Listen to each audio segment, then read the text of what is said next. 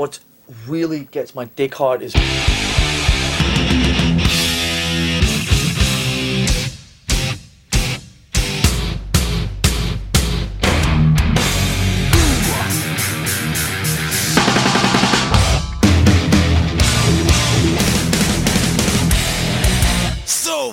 What? Hey everyone, this is Tom Quee here from Alpha Metallica, and you're listening to Metal Up Your Podcast. Are you ready for this? Are you ready?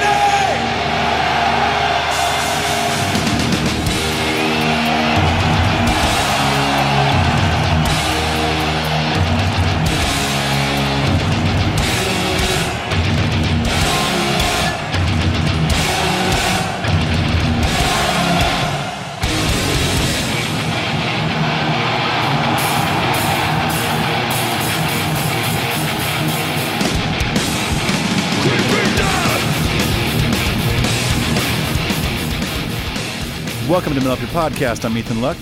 And I'm Clint Wells. And this is episode 85. We're talking about the Nimes 2009 show in this amazing, what was formerly an arena where people probably died and battled animals for pleasure. Yeah, it's no big deal. They played in a gladiatorial arena. Yeah. In which lions likely ate Christian people. Yep. And I like to believe that great dark energy was still there in the arena when they played this wonderful set of heavy metal tunes. Well, we'll get into it, but I know that at one point Hetfield mentions, do we have any Metallica warriors out there, gladiators? Yeah, I did make a note of that, and I did laugh at that because I know, me too. It's befitting, and it's so Hetfield dad humorish. It is, and yet he was also being kind of serious. He was. Anybody want to battle the tiger we're about to release on stage? No, seriously, are there any gladiators here? Yeah. Russell Crowe, are you here? Gladiator. Are you not entertained? Are you alive? Are you not entertained? Rome was but a whisper. Oh. Hey, dude, I am here to say what we do in life echoes through eternity, okay? You are so right. If I could just put that out there. If you're joining us for the first time, Ethan and I are two professional touring musicians who get together every week to talk about our favorite metal band, the mighty, gladiatorial Metallica. Janitorial. And yeah, we're going to be covering this live show. We do those from time to time. Sometimes we've been on this gear kick where we've been talking about the guitars of Metallica. We cover band members and records and tours. We have special guests and all that. Today, though, it's just me and you. Just cozied on up through the power of the internet. Just the two of us. We building castles in the sky. Just the two of us.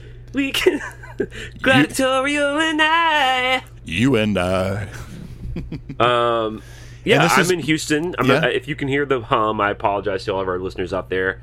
Maybe we can put like a D noise on it, but I'm in the back of the bus somewhere in Houston. Ethan's back in Nashville. Nashville. Where you just sent me, I guess your records came in today, or your CDs came in. Yeah, I know CDs are somewhat irrelevant to most people nowadays, but I ordered CDs for the people on Kickstarter that pre-ordered them, and to sell at some shows, and I got the boxes in today, and I was thoroughly excited. It was, the only release I've had a physical copy of is my last EP on vinyl, but this is my first full length, so that's already exciting. So I got the boxes delivered on my porch, and it was really fun just to open them up and. Hey, held it up like, look, that's me, and there's Clint on the back. Well, congrats, dude. I know you're real excited. I definitely put me down for one of the vinyl. Yeah, for sure. One. Well, I'll mail you a CD to Houston today. If you could get it in priority, or maybe via carrier pigeon, it could bring it to me by the time the show's over. Yeah, it'll be in your bunk before you leave. And then I won't have a device to put it in. There's got to be a CD player on that bus still. I've been thinking about getting a boombox again, like a cassette boombox with detachable speakers. I don't know if I'm going to be that ambitious about it. Okay, but like in my garage, I think you've seen it. It's actually kind of where I keep all of our merch and stuff. But right. Like, yeah. It's where I like work on my guitars and work on shit. If it'd be cool to have like a boombox in there with just cassette tapes. That'd be pretty bitchin'. And just listen to like my favorite cassettes in there. I don't know. Hey, I'll come over and join you. Well, one way that you guys can join us is you can come hang out with us in the socials world. Instagram, Twitter, Facebook, Spotify, YouTube. We've got a great website, metalupyourpodcast.com. You can go leave us a review on iTunes if you want to. You don't have to. It's real easy to do, though, by the way. Yeah, don't do it. I've left reviews for all of my favorite podcasts. Oh, yeah, for sure. It's It really... only took a second. It's not hard. It took a second. Yeah. We also have a Patreon. You're going to hear a commercial about that later. In the meantime, we want to just say hello and thank you to our new friend and patron, Wesley Williams. Thank you, Wesley. All right. He got on the Patreon train, and we are ever so grateful. That's anything really different or cool or unique about the show is really only made possible by the people who donate financially to the show via Patreon. So that's all we'll say about that. Did you see this T-shirt thing we got going on this week? It's awesome. It's very cool. Pretty cool. So we've partnered with a company called Everpress, and they sort of specialize in making unique merchandise for podcasts or bands or whatever. And they came to us with an idea to do some limited edition T-shirts. They do all the printing and they handle all the orders. Yeah, shipping, everything. We get to decide the price, which we priced it literally as low as it would let us go. We're not going to really make any money off this. We took a vote on what shirts you guys wanted. Everyone, it was maybe 60-40 between Lunar Satan and the Cover Our World Blackened EP cover. Right, yeah. We went with that cover. They were only making 30, and I think already like 10 or 11 are spoken for. That's awesome. So you can go to our Instagram or our Twitter or our Facebook and find the link to this, but you can get them in 3 different colors, all different sizes. It all goes through Everpress. And it's just the cover. This Nick Makoviak's amazing cover work of our EP, Cover Our Blackened. So the way they do it is they do it through these 20-day campaigns. So basically, there's like 18 days left, and then that's it for that shirt. Right. It's like a pre-order. Well, once you get 5 orders, they go ahead and start making them. Yeah. So it's not even a pre-order anymore. Now, if you buy one tomorrow, they will make it and ship it to you in like 8 days. Yeah, that's amazing. So it's pretty cool, and I think it's going to be a fun way to, like, maybe once a month or once every couple of months have some really unique Metal Up Your Podcast merch that's available for people. I want to do some special merch for the patrons, etc. So it's just a cool new thing we're doing. Yeah, that's awesome. Yeah, and we're very thankful to those guys over there at Everpress they reached out to us. We didn't even know they existed. They reached out to us, was say, hey, if you ever need this service, and I think we kind of wrote it off as like spam or something. We're like, what is this? You know? Yeah. But they followed up, and it's a great site, and they're doing us a good service, and you guys as well by providing you with this cool new Cover Our World Blackened shirt. Yeah. And maybe we'll even get some from the podcast and give them away as gifts. Yeah, and if you are one of the people that end up ordering one of these shirts, do us a favor and post a photo of you wearing the shirt on socials, or whatever. Tag us in it so we can check it out and maybe repost it on our socials. Absolutely, and that goes really for any Metal Up Your Podcast merch. I know those of you out there have a bunch of our shirts and patches and guitar picks and buttons. Speedos. We've got quite a bit of merch out there. Yeah. Banana hammocks, as they're called. The Metal Up Your Podcast banana hammock. Yeah. Any pictures of those you guys want to send us if you haven't already? We love putting that on our website or on our socials and all that shit. Having said all that, good grief, we get tons of emails a week, more than we can read on the show, but we do read 5 of them, and we've got them here collected. We're going to check in on the Metal Up Your Podcast fan community. Let's go to the email corner. Let's do it.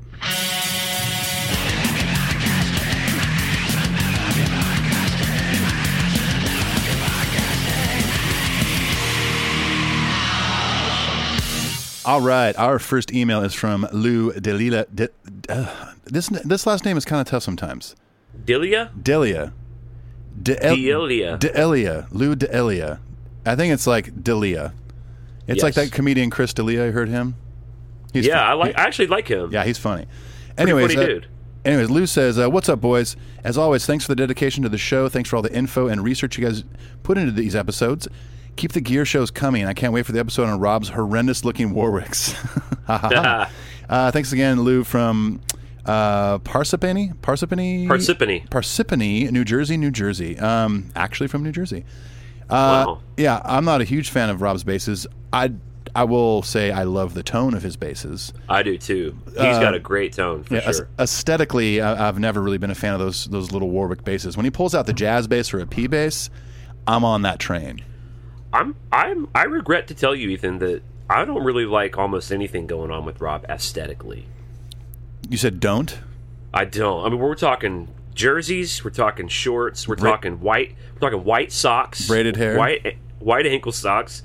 We're talking, surfer punk vibe, which it's an odd looking Metallica. I mean, I think for me, being from Southern California, like the white sock thing, the shorts, the jerseys, even though I don't own a jersey. It doesn't bug me as much as the bass. Yeah, I'm with you. Call me old-fashioned, though, but I prefer tight black jeans, tight black shirt. Well, you're from Mississippi. A lot of people wear tight black jeans down there. Excuse me, Paul Moak. From Mississippi. Paul. I'm from Alabama. Oh, I forgot for a second. You know what's funny? You know what's funny about being from those areas? Is that it's just those areas? Well, I was gonna say is like people in Alabama look down on people in Mississippi, and people in Mississippi look down on people in Alabama, and like we both think the other is more redneck. And it should be like, hey guys, you realize the rest of the country looks at us as equals. Yeah, we're on the same intramural volleyball team called the Toothless Southerners. By the way, let's bring in Louisiana for a minute, with the exception of New Orleans. Yeah. Actually, New Orleans is probably the reason that most people don't think that Louisiana is as rednecky as Alabama or Mississippi. Absolutely. If they didn't have New Orleans, they would be lumped into that category for sure. I mean, Baton Rouge is okay, but yeah, New Orleans is a huge diamond in the rough there. Right. It's similar to Nashville and Tennessee, although we also have, I would argue that Knoxville and Chattanooga are nice places. Oh yeah, for sure. I like Memphis has a lot of history, but Memphis is pretty much a shithole.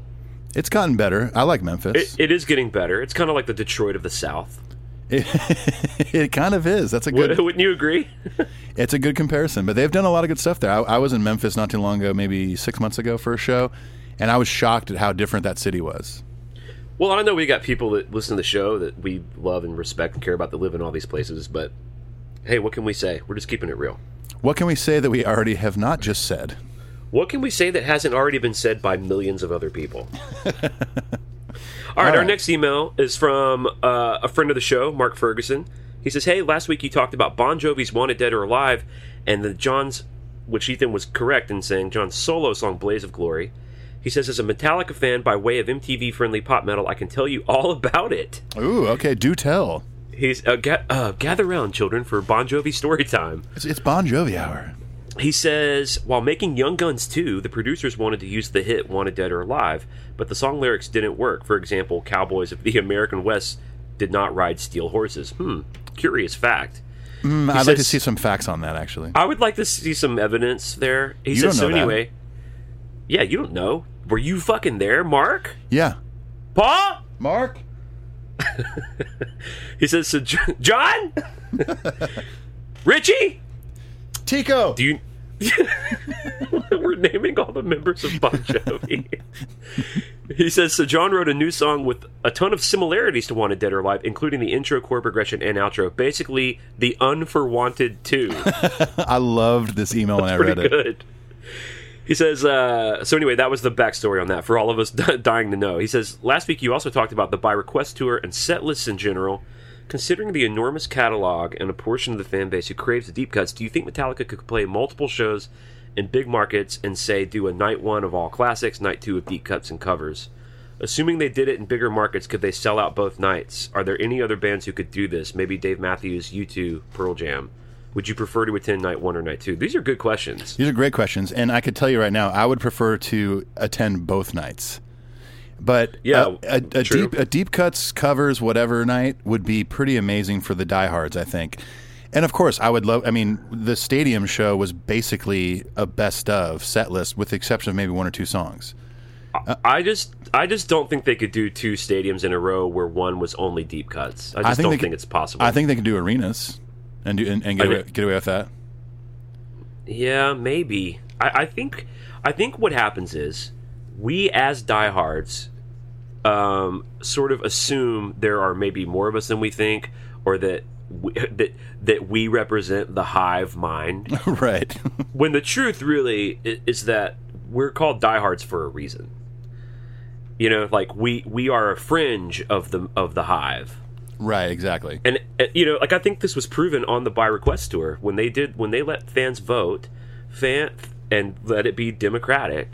Fans mostly kind of overwhelmingly voted for the hits. Yeah. And that just means there aren't enough diehards. And so I think when they do like the Fillmore, like 4 nights at the Fillmore of mostly deep cuts. Yeah. or when they curated their own festival and played, Escape and Trapped Under Ice. Yeah. Like, I think they can get away, just like we're going to talk about with Nimes, that you could throw in Dyers Eve here. Yeah, exactly. You could tease Frayed Ends of Sanity over here, maybe a little bit of Disposable Heroes, maybe a little bit of Leper Messiah. Okay, all right. Right. What if they did a tour where there was, obvious arena dates happening, but the night before every arena show, they picked the biggest club in that city and did a night where it's like 1,000 or 2,000 people, and that's the night before the show they did all these deep cuts. That would be rad. I think in a perfect world that'd be the way to go, but what would happen is the exclusivity of it would still attract tire kickers, like average fans, just because it'd be like, ooh, we get to see Metallica in a club. They might not even go to see them play Fixer, which Right. I want to see them play Fixer. I don't care that it's 1,000 people. Or, You know what I mean? or make the tickets available to only fifth members. Ooh. Now, are there enough fifth members? I mean, there's like a data pool that we just don't have access to, I guess. Now, he talks about these other bands. It's interesting he mentions Dave Matthews. This is going to bum maybe you out, maybe a lot of our listeners. I'm a huge Dave Matthews Band fan, and I've been kind of dipping back in the last few weeks, listening to a lot of it, and really, really having a good time. Right, yeah. Dave Matthews is similar to Pearl Jam. I don't knock Dave Matthews.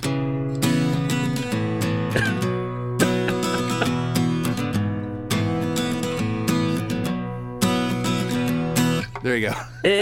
I was going to sing Exit Light, Inner Night over that. Okay, hang on one second. 1, 2, 3, 4.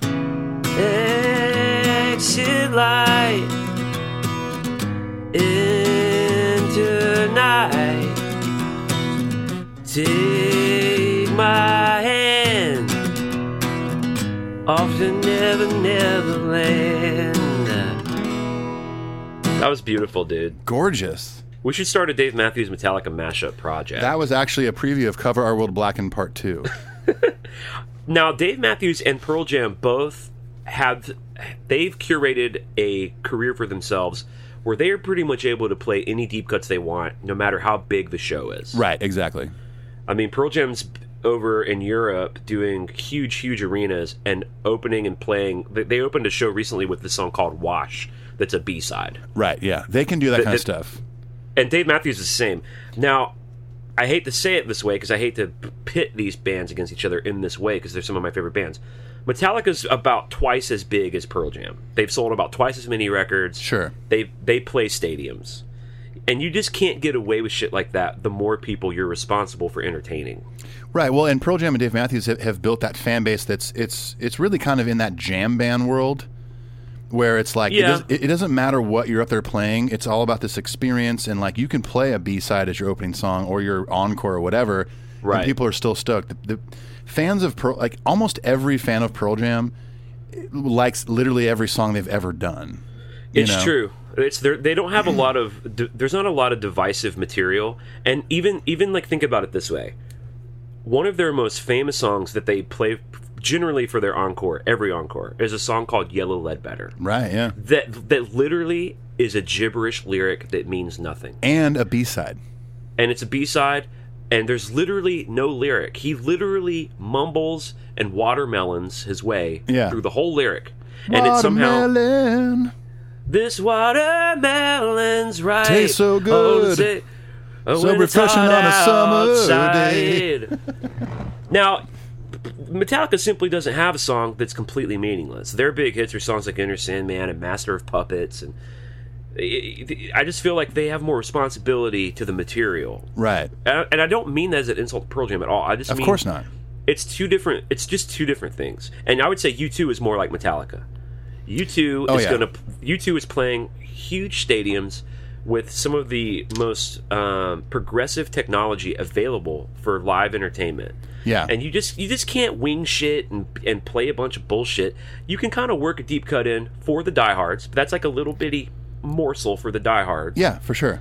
But the overall message, and it's a message that diehards just have to fucking deal with, is that though we care about the band more than the tire kickers, those shows are always for the tire kickers. You have it correct, Clint. Unless they're doing some kind of special Fillmore anniversary shit. Right, yeah, exactly. Bands like Metallica, if they're going to do something like that, they need to do it in a small club with the quote-unquote diehards. And you know what? We'll all be there. Oh, That's yeah. what's cool about that. Like the Webster Hall show, the House of Van show. Exactly. What was that show they did when it was the it was called A Week in the Life of Metallica, and it was like during Load and Reload, and they went over to England and they played like a small club there where Jason passed out and shit. Oh, right. I don't remember the name of that venue. They played like 2x4. Like they played 2x4 live there. Yeah, you know? which is like, amazing. It's this little sweaty, cool club. Or like when they played that club show with Bob Rock. Yeah. Hell, You know? even doing the truck bed show with Bob Rock on bass at a Raiders game. Yeah. You know. Right. Which that's a good show, by the way. Yeah, Bob Rock's real good. background vocals. Bob Rock's background vocals on Fuel are really cool. Anyway, Mark from San Jose, California, New Jersey. That was an excellent question. Always good to hear from Mark. We'll move on the emails. All right, our next email is from. All right, just kidding. Now I lay me down to sleep, baby. Off to Never Neverland. Off to Never Neverland. I do have to say, honestly, and I've always felt this way, that is probably my least favorite Dave Matthews song. I hate that song. I think it's still a beautiful song, but yeah, it's not my favorite. It's a beautiful song about a pervert. Yeah. Hike up your Explorer a little more and show your riffs to me. And show more beer to me. All right, let's move on here. Okay. Our next email is from David Matthews. Right. Next email is from John. Wow, I assume that's a capital I. Iannone. Iannone. John Iannone says, "Hey fellas, love the show. Especially a big fan of the concert breakdowns. Hey, well, you're in luck. Would love to hear episodes on Bidge and Purge, Mexico City, and guess what? Nimes 09. Well, we're doing it. Hey, John Iannone, if you're listening right now, guess what? We're talking about Nimes. You must be tickled to goddamn death, John Iannone. Wow. Can you Because tell we're doing the we're future doing or the something? thing you asked for. All right, Mike Fell writes, it's been really interesting listening to you guys over the last 2 episodes talk about guitars and what songs they've been used for. As a non-musician who loves live music, I've never paid any attention to the gear anyone uses in any of the thousands of live sets I've seen from all genres of artists. I could vaguely picture the Flying V or the Snakebite when talking about James, but still Googled them to be sure. Oh, wow. He says the only Kirk guitar I could picture was the Boris Karloff. I'm curious if that's just me or if musicians pay attention to that and non-musicians don't. Well, I would say musicians probably pay attention more. Sure, yeah. But I think non-musicians, some of them hone in on that too. I think especially Kirk guitars because they're so iconic looking. Yeah, especially like a guitar like a Flying V or an Explorer, something that Kirk and James have been playing for so long. Non-musicians still know, like, oh yeah, that's what James plays. It's an Explorer. Or they may not know that's what it's called, but the pointy they can one. identify it in a lineup. Yeah, the one with points. He plays the one that looks like a weapon. Well, it's a good question. Let's move on. Yeah, for sure. Let's move on. Last email is from Susan Bond. This is Melody NJ, by the way. That's right. She says, "What's up, brothers?" But it's from a female. So should I try to do Hulk Hogan? If Hulk Hogan's sister, do Hulketta Hogan. Hulketta Hogan. What's up, brother? I definitely can't do that. Sorry. What's up, brothers? What's up, brothers? How about that? Hey, brothers. She said, it's been a while, but I wanted to weigh in on the gear episode. I liked it. Did you? Do you? Yep, I did. I thought it was not going to hold my interest, but it did, and I'm looking forward to the next one. Ethan, good job on the ballads. Sanitarium is my second favorite, as well as Hero of the Day is my number 1. It has one of the simplest, beautiful solos in their whole collection. I'm glad to be on the ride with you guys, and I hope to keep keeping on. Melody and Jay, Susan. From New Jersey. I was surprised that Hero of the Day is her favorite ballad because she's one of the kind of purest thrash fans. She likes the first 4. She's into the first 4 records. Yeah, totally. But Hero of the Day is her favorite ballad. That speaks to the unifying power of Hero of the Day. The unifying power of the Load Reload era. And it's as simple as that, folks. If you want us to read your thing on the show, you can email Ethan and I. I almost gave you my personal email address. You can email Ethan and I, metalupyourpodcastshow@gmail.com. We will. Here's what's going to happen when you do that. We receive the email. Okay, Whoa, you with what? me? Really? We read the email privately. No way. Yeah, that's step number 2. it goes into a queue, and when it's time to record a little thing called an episode, depending on if you're a patron or not, or if it's topical, we'll read that goddamn fucking right out of correspondence town. Get out of on town. the next episode. That's exactly how it happens. Wow. Incredible. I didn't even know that's how it went down. You know what I'm here to do? I'm here to pull the cobweb from the eyes and ears. I'm here to that's why they call me the Revelator. I'm here to bring light and truth to a darkened, cloudy, cobwebby world. And that's his personal email address, therevelator at hotmail.org. .angelfiregeocities.gov. All right, thanks for sending the emails, folks. Let's get out of here. Peace. Later.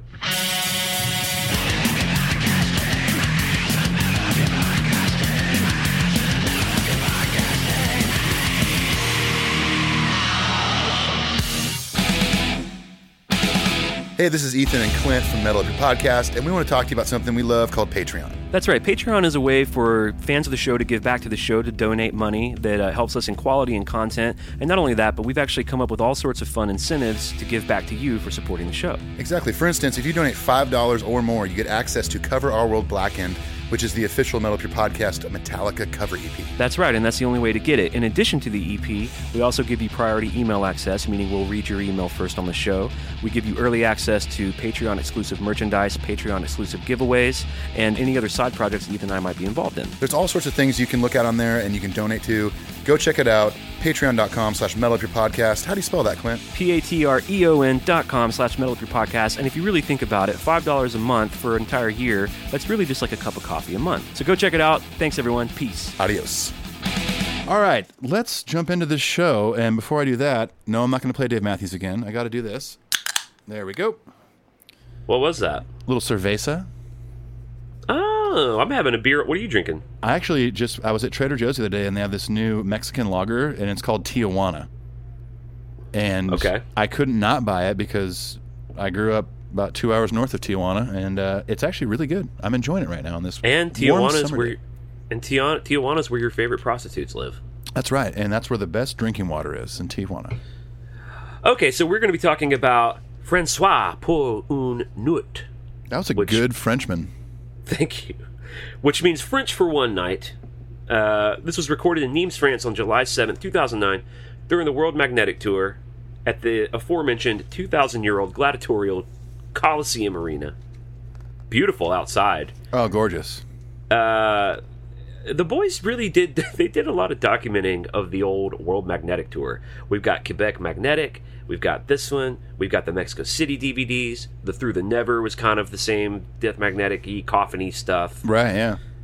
A lot of documents of that shit. I wonder what we're going to get from Hardwired. Yeah, totally. Yeah, I mean, the only time will tell, obviously, but I mean, as technology has proven nowadays, and you've seen the shows with all the video content and all that stuff, I mean, all those shows are being recorded on Pro Tools.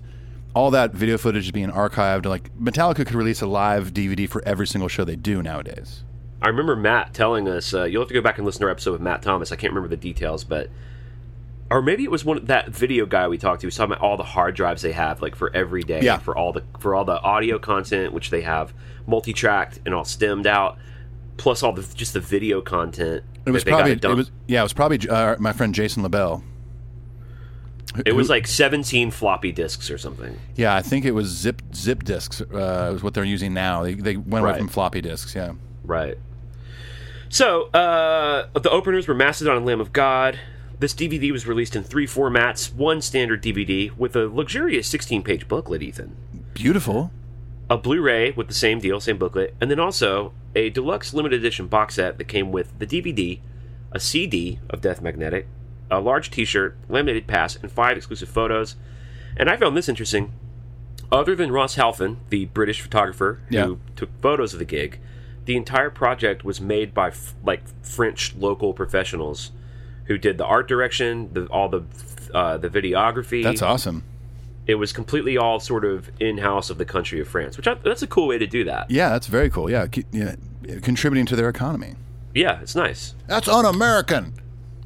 Yeah, the French are stealing our heavy metal local hand gigs. Everyone pour out your French wine in the rivers.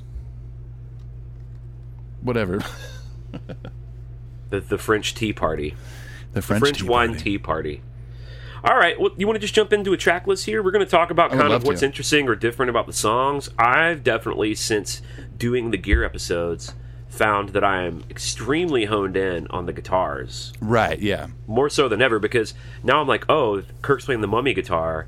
Is that the original Mummy or one of his like copies? I thought the same thing when I rewatched this. 'Cause I've seen this performance a few times, but rewatched it obviously for the episode. Right. And I was thinking the same thing on every guitar. I'm like, oh, there's the caution one. Like, oh, the Ouija in black, you know? Right, totally. So it's kind of fun now. Like, it's so fun. And in fact, James plays several guitars that we didn't even mention in the episode. Yeah, like the Black and White Explorer. Well, we'll get into it, but yeah, several of them. Yeah. So they start with the Ecstasy of Gold, and I love this intro shot because it's not quite, the sun hasn't quite gone down. It's kind of like twilight. And you know that, like, you know the way things look at twilight? They look real clear. You know what I'm talking about? It's the golden hour. There's the golden hour, right? Yeah. Oh, dude, by the way, there's this movie called Days of Heaven. It's a Terrence Malick flick from the 70s. Okay. Called, it's called Days of Heaven. Entirely filmed during the golden hour. There's no artificial light in the whole thing. Coincidentally, Days of Thunder was too. Oh, I love a good Tony Scott film. That's interesting, though, in all seriousness, to film an entire movie just at the golden hour. That's pretty amazing. Well, and it took forever, as you can imagine, and it was apparently the making of it was a huge mess. It's one of Richard Gere's first films. Well, you basically have at best like an hour and a half to film. Right. Maybe 2 hours. Anyway, but I love this intro. I love that very first like fade in shot. It's like a crane shot at the top of that arena. Just kind of like it comes up. You see people at the very top of it who have like the nosebleed seats, and then it kind of comes over the wall, and all of a sudden you see the whole crowd. It's a gorgeous shot. Totally. I mean, I always think when bands do big shows at venues like that, like, what a bummer if it rained. You know. Hey, I'm sure. I guarantee that was probably a rain or shine show, unless there was lightning. But it raining would have really fucked up the old DVD part of it. It would have, or maybe it would have made it look awesome. Who knows? Well, that's true. That's true. Might have looked kind of badass. You've seen Prince doing Purple Rain at the Super Bowl in the rain. In purple rain. It rained purple. It rained purple just that day in Florida. Oh, Christ's up there crying purple tears for the purple one. Yeah, totally. Now, of course, they probably told them, we're filming this, we need you to go extra crazy. There's all that stuff, but the crowd seems real pumped. Like, I've seen this maybe 3 or 4 times. I know what it's like before a show, but even watching it today, I like got chills when the crowd started singing Ecstasy of Gold. Yeah. Just the anticipation, you know? Oh, I know, man. Well, even when the Ecstasy of Gold ends, the volume difference when they start cheering because they know, okay, after this song ends, we know we're getting fucking Metallica. Right. Like their explosion of noise right when Ecstasy of Gold ends I got chills watching it again. I'll tell you another thing that really struck me this time watching it is how minimal the stage is. Yep. There are no video screens to be found anywhere on this show. Right. It's just a big open deck with Lars's orange Tama kit in the middle, which the orange Tama is what he was rocking during World Magnetic, right? Right, That's kind of his thing. And then to the side of his kit are these rows of the Death Magnetic kind of scary guy logo with the wings. Yeah. Bunch of cabinets on stage. Just those cabs, and that's kind of it. And they have facing both directions too. The cabs facing both sides, right? What a cool idea, because you know they could have any production they want, but I'm sure there was some philosophy behind that of like, this is an old arena, let's just keep it real stripped down and just make it all about the music. I thought that was great. Yeah, me too. And I love that they had because they had the cabinets facing both directions because there was people in the stands behind them. Right. So sometimes some arena type shows, they don't sell the tickets behind the stage. Right. They'll curtain it off or whatever. Exactly. But yeah, if you're going to actually sell those tickets, Pearl Jam's pretty good about that too. Like they'll actually turn around and perform songs for the people in the back. And yeah. Now, Ecstasy of Gold ends, and you know I love not knowing the set list. Like when I'm watching a tour, Metallica was different with us last year because we're doing the podcast and we kind of had to be able to talk about what was going on. But normally, I don't try to figure out what the set list is going to be. Yes, I like exactly. I like to be on the ride. And seeing as how Blackened is my second favorite Metallica song, and not one they open with very often. Yeah. how exciting must it have been to hear that intro tape? Oh my gosh, yeah. I mean, I was excited, and I'd seen this performance numerous times. And what's even cooler is that when the intro tape stops at ba-da-da-ba-ba-ba-bam, it's just Lars out there. It's just a long pause. Yeah, I love that long pause. Milk that. And it's just that sort of calm before the storm, dude, because when James rips into that, man, it's just like, shit, here we go. It feels like being on a roller coaster. Yep, exactly. Yeah, the and intro. I gotta say, the intro is the climb to the intro is the climb to the top of that first drop on a roller coaster, and then once James kicked in, it's like let inertia take over and just fucking go. And I gotta say, man, I'm not a big fan of that Black Truckster, but it sounds good on this tune, man. It sounds good, man. And you know, after doing that Hetfield guitar episode, in my mind, I was thinking like, I don't know if I love the Truckster too, but like when I saw it again on this show, I was like, it's pretty cool. I gotta say, I like the black one better than the gray one. Yes, if we're gonna do it. Let's do the black one. Agreed. You know what's weird though? I don't know if I've ever seen him play the gray one. I've seen it I know that was a production model. Like in the guitar store I worked in Birmingham, we sold one, but I've never seen him play a gray one. Have you? God, maybe. I mean, I'd have to look up some videos, and if I see it, I'm like, oh yeah, I've seen that before. But I know the one you're talking about, but I don't know specifically if I've sat down and watched a performance where I'm like, oh, the Great Truckster.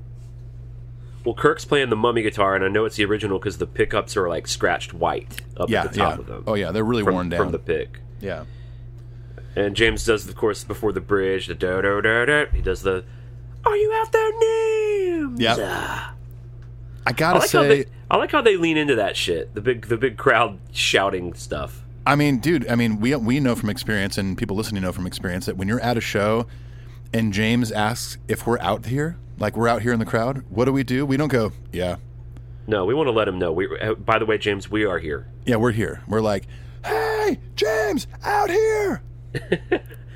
James, I'm standing by Big Mick. Do you? Did you? I gotta say, and we've talked about this before. Don't love Rob's backup vocals on this song. No, it's weird. Sometimes they do it where they just have the echo effect. Yeah. Where whoever, like Big Mick or whoever is like kind of writing an echo effect, and then you just hear James's own voice do it. Yeah. And then sometimes Rob and Kirk jump in, and this is one where it is Rob. I'm the same. It's not my favorite. Yeah.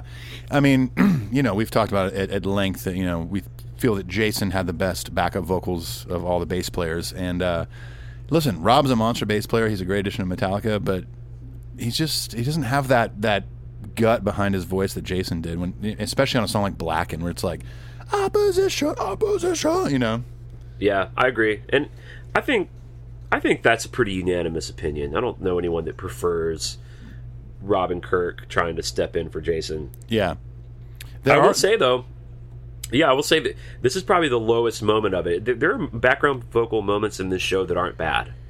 Oh yeah, there's some surprising moments. I was going to bring up that we'll get to it when we get to that song, but like there's moments where Kirk did backup vocals, and I was like, that's pretty good. Yeah, I know. Me too. Yeah, same. And to me, like this is really the lowest point of the whole show is just Rob's backup vocals, and if that's it, then this is a kick-ass show. Absolutely, I totally agree. The solo's good. It's nice to see the kind of guitar harmony James and Kirk thing, and then Kirk's out on his own ripping. It's just such a great song. And then they kind of let it hang, and then we get the 1-2 punch of Blackened into my number one favorite Metallica song, Creeping Fucking Death. Yeah, this one they destroyed, man. It was really good. It's weird because it's such a great... It's such an obvious closing song because of the bridge and everything, but it's also just whoop their ass at the top of the set with it, too. Right, exactly. It's like Seek and Destroy. Sometimes they do that earlier at the top, sometimes at the end. It works so great for both. Yep, agreed. Robert switches over to the white P bass. It's not the Jocko one, but it's a white, right? Like this is like probably a 60s or 70s white P bass. The Jocko one is black. Right. This one I love, and like I made a note that like I love the sound of Rob's bass on this song. Like P basses have such a distinct sound to them.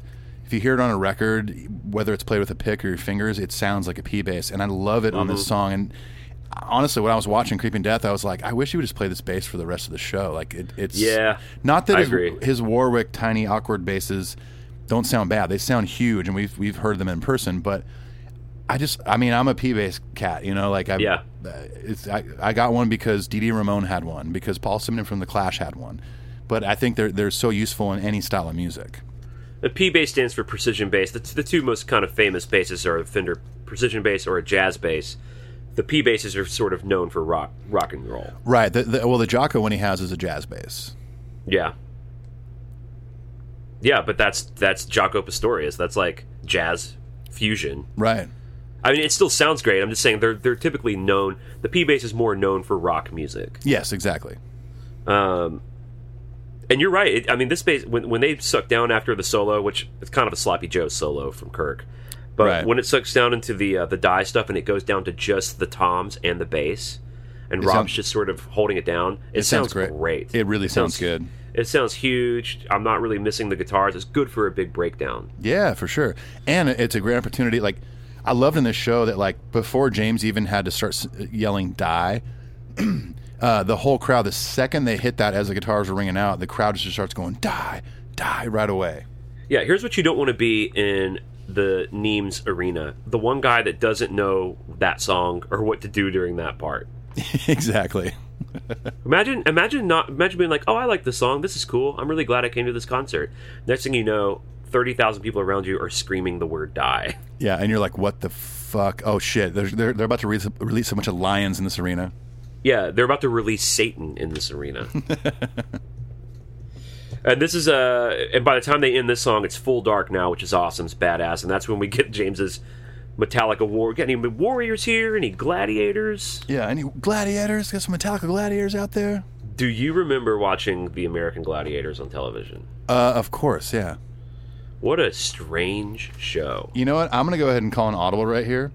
Okay. I would like to insert a clip of there was an American Gladiator, and his name was Malibu. Yeah, I remember blonde-haired guy. He was basically he sounded like Steve-O or like Bill and Ted's Excellent Adventure. Okay. And it's this amazing clip of him being interviewed after he took a big fall and like took a few weeks off and got healed. I'm not going to even. He basically plays like a Southern California surfer dude. Let's take a listen real quick. Okay. Welcome back to Universal Studios Hollywood and the American Gladiators.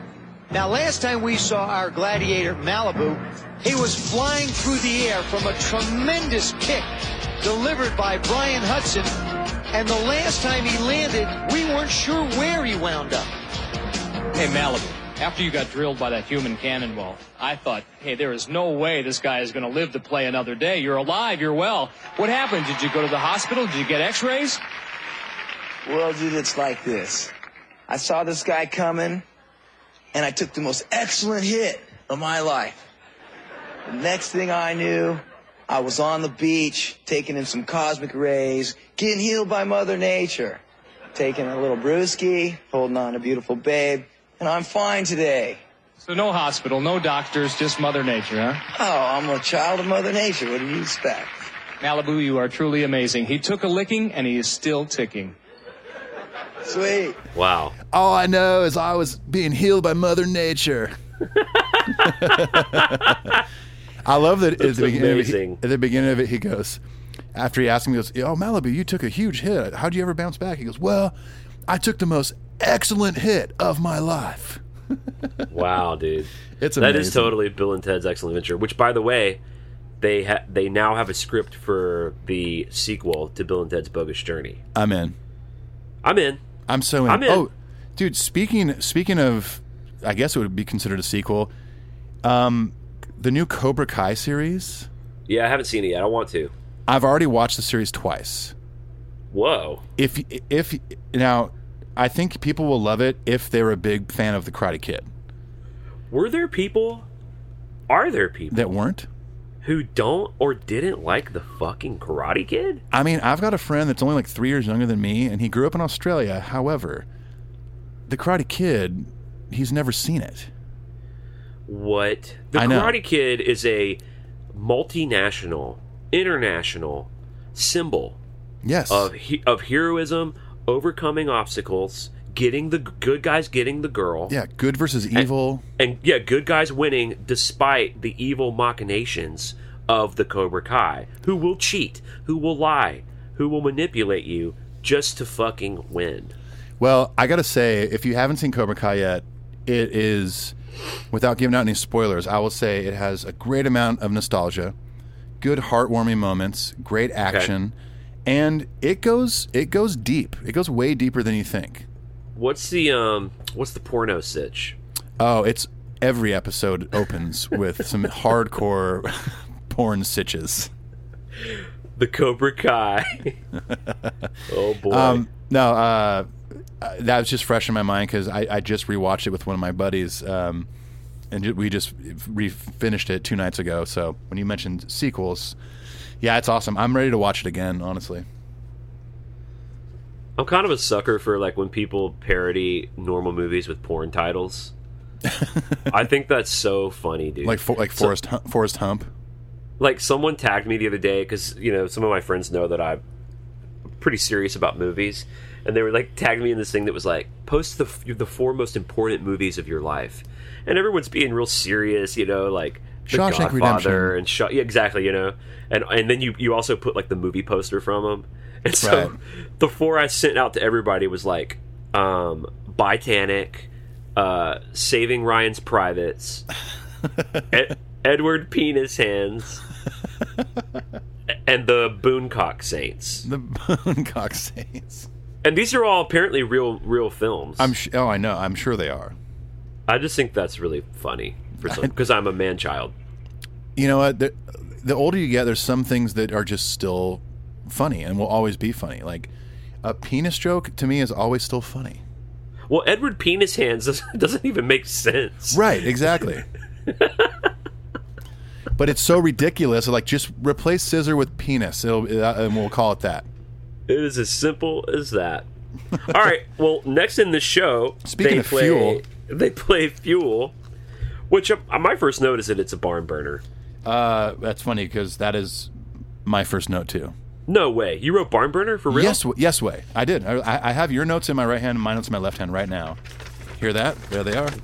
We both wrote barn burner. That's great. Barn burner, and then immediately I just wrote pyro is so bitchin'. Yeah, this is kind of the first time we really see the pyro.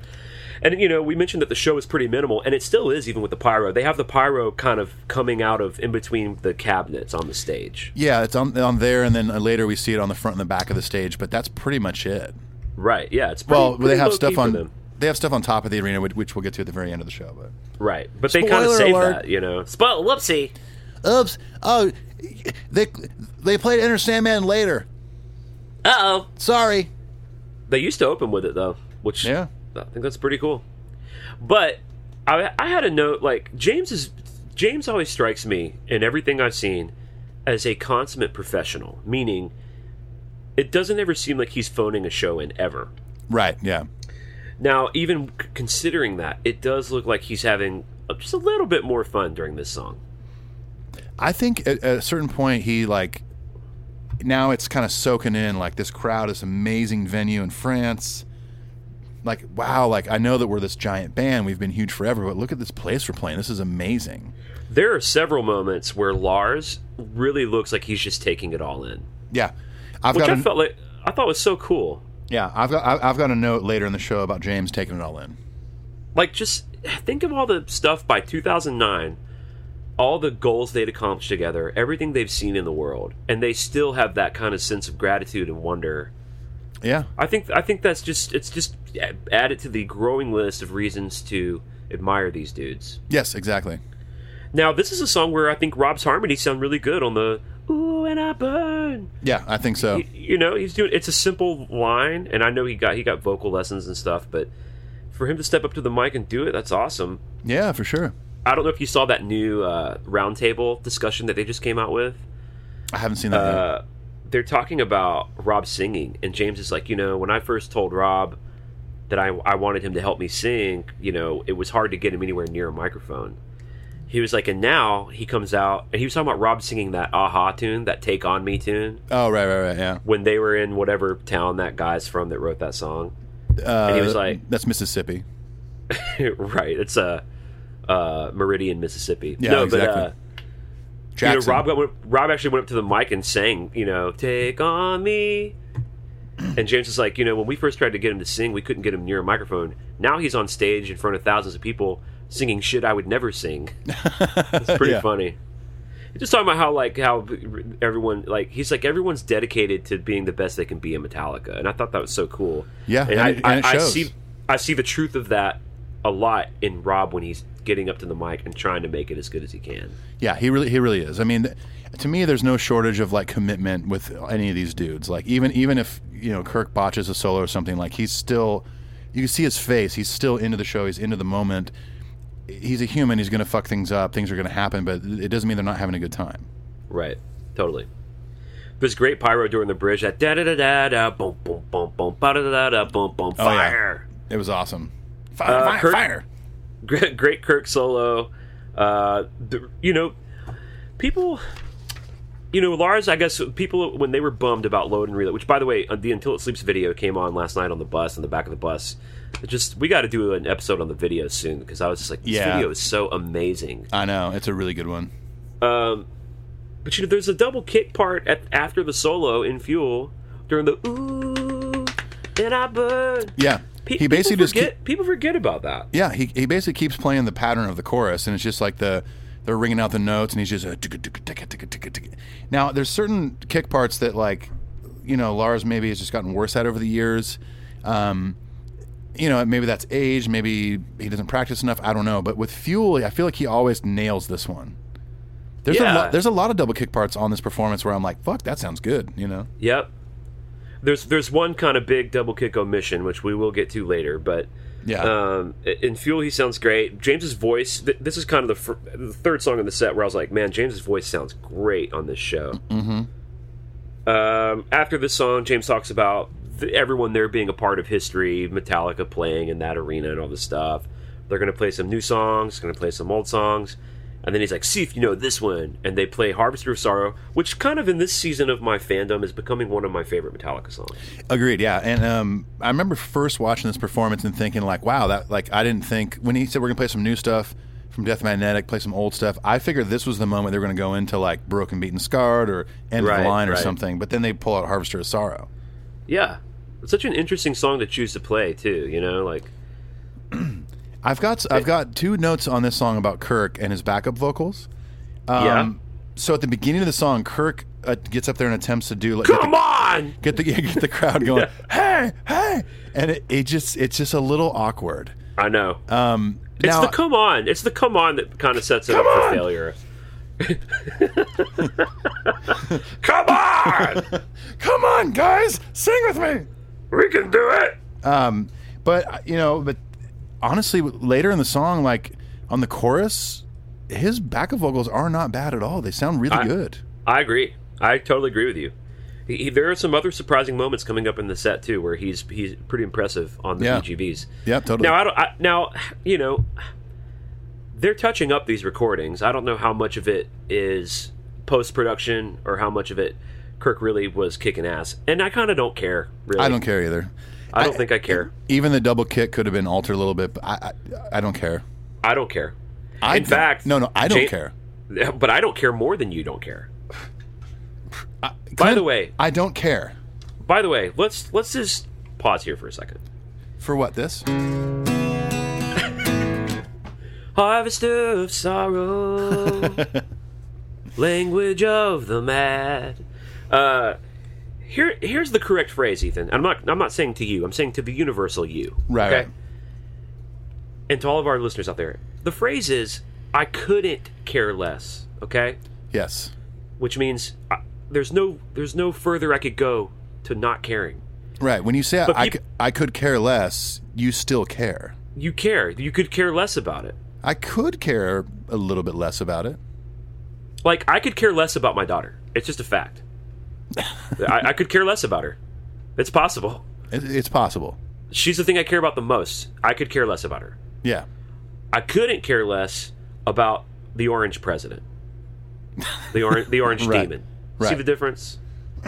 Exactly. All right. I just wanted to pause there, just because that's one of my pet peeves. Now, this is a moment in the show where I talked before about how, even though we talked about 25 or 30 James Hetfield guitars, during this song he's playing one we didn't talk about, which is the ESP MX250 Papa Het tattoo guitar. Love this one. Now, what it is, it's just one of his old white ESP Explorers, so you'll recognize that. It's similar to the More Beer guitar. Yeah. or the So What guitar, but he gave it to a freelance artist named Dirty Donnie, who drew on the guitar, kind of like on the body below the bridge. Oh, it's like a burning tire. It has wings, and it says since 1963, which is James's birth year.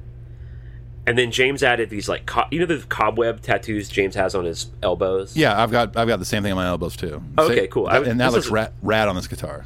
Yeah, so he's got those on the horns and on the headstock. So he's had that since 2003, but I just figured we should mention that since we didn't mention it in his gear episode. Right, yeah. I'm kind of surprised we didn't mention that. I mean, we could have, obviously. There's plenty of other ones to talk about, but watching this performance, I was like, fuck, I forgot about that guitar. I love that one. We got Kirk on the Dracula guitar, which is fine. The KH2 Dracula. Now, I had a note about James's vocals. I think he sounds great. His vocals sound clean and strong. No problem there, except that it does seem like this song shines the most live when it's that Damaged Justice Black Album era angry vocal. Right, yeah. And I mean, if I had to make a wager here and put some money down, I would say it's just Hetfield saving his voice. He could do that if he wants to. We hear glimpses of it, even when he just says, "Oh yeah," to the crowd. But if he sang All a Harvester or so like this as the fourth song, like it might shoot his voice out for the rest of the set, you know? I think that's true, and that's a very likely practical explanation. On maybe a deeper level, I'm pulling this out of my ass, it may not be true. I just don't think he's that angry anymore. I don't think he's as angry as he was when he was 28 and on the cusp of ruling the world. He's been a rich guy for so long and sober and has all this newfound gratitude for his health and his family. I just don't think he channels the anger as much. And no, I mean, and how could you? You know, it's fine. Right, and it's been pretty plainly obvious since 2003 that, I mean, he's a happy dude. He's right. He seems very grateful during shows. Like when he says stuff to the crowd, which, like, you know, a lot of bands might go on tour and they'll say something like, "We love you guys. You're the best fans in the world." Blah blah blah. They don't. They might mean it somewhere in their heart, but in general, you're just saying that. That's what you say at the end of a show. Right. With Hetfield, like every time I see him, like being thankful to the crowd, looking up at all the people, and you can see the look on his face, like, "Wow, I can't believe this is happening." I really think that's genuine. I do too. And I think it's great. Yeah, man. And of course, this song has one of the most famous pauses ever. Yep. The great pause after the. And I love this pause because Rob is standing up on the cabs with his arm up. James has got his eyes closed. It's like it's so dramatic and cool. Yeah, it's a fairly long pause too, which I really dug. The anticipation keeps building from them coming back into that last verse. And it's like I'm a grown up and I've seen this a million times, and yet I still kind of like the magic of it. Like I should be over all that, but I still really like it. No way, man! It's still fucking awesome. I mean, they could do the Nothing Else Matters into Enter Sandman a million times, and I still love when Hetfield's down on his knees making noise, and then it goes into it. They can keep throwing out all those little tricks. I'm going to eat it right up. I agree. And again, diehards like us have seen it, and now some diehards like us are sick of that shit. You and I believe, are on the same wavelength. We're into the magic trick. We love it. Yeah. Oh yeah. Now the reason they're doing it that way, that they've been, James basically did the same exact thing for the World Wired tour. Yeah, and that's because most of the people coming to these goddamn shows, it's either their first or last time seeing them. Yeah, and he guess doesn't what? care that you've seen it 100 times, and it works. Yeah, it's a magic trick that works. Yeah. So then we get Fade to Black, and I think this is a really great performance of Fade to Black. I mentioned this earlier. This is the song where I can see James really soaking it in at one point, and we'll get to that here shortly, because this is I love this performance of Fade to Black. Well, James is on the Flaming Sun Ken Lawrence Explorer, which is that wooden, we talked about it on his episode, that really great wooden Explorer shape. It's like what he uses a lot for clean stuff and for the ballads. Right. Kirk on his kind of signature ballads guitar, the blacked out Les Paul Custom with black hardware, black EMGs. Yep. Sounds good on, and he even seems kind of like zenned out on the solo. He's kind of got his head up and his eyes closed. His hair is blowing in the wind. Yeah. And I got to say, I prefer when James plays the electric instead of that acoustic on Fade to Black. I'm so with you. I love it on electric. I know on the recording it is acoustic, but I don't know. It's just I think it's very fitting for a live setting to have that on electric, and it brings us a little bit more, balls to the part. I did, and I think James's vocals sound really great on this tune also. I noticed this for the first time listening with good headphones, that they have James mixed pretty much hard left and Kirk mixed hard right. Yeah, totally. So if you have a good pair of headphones, you can really hear their unique sound and attack on the guitar, and that kind of becomes its own fun way to listen to this show. Oh, absolutely, man. I love it, because at a certain point back on Creeping Death, I think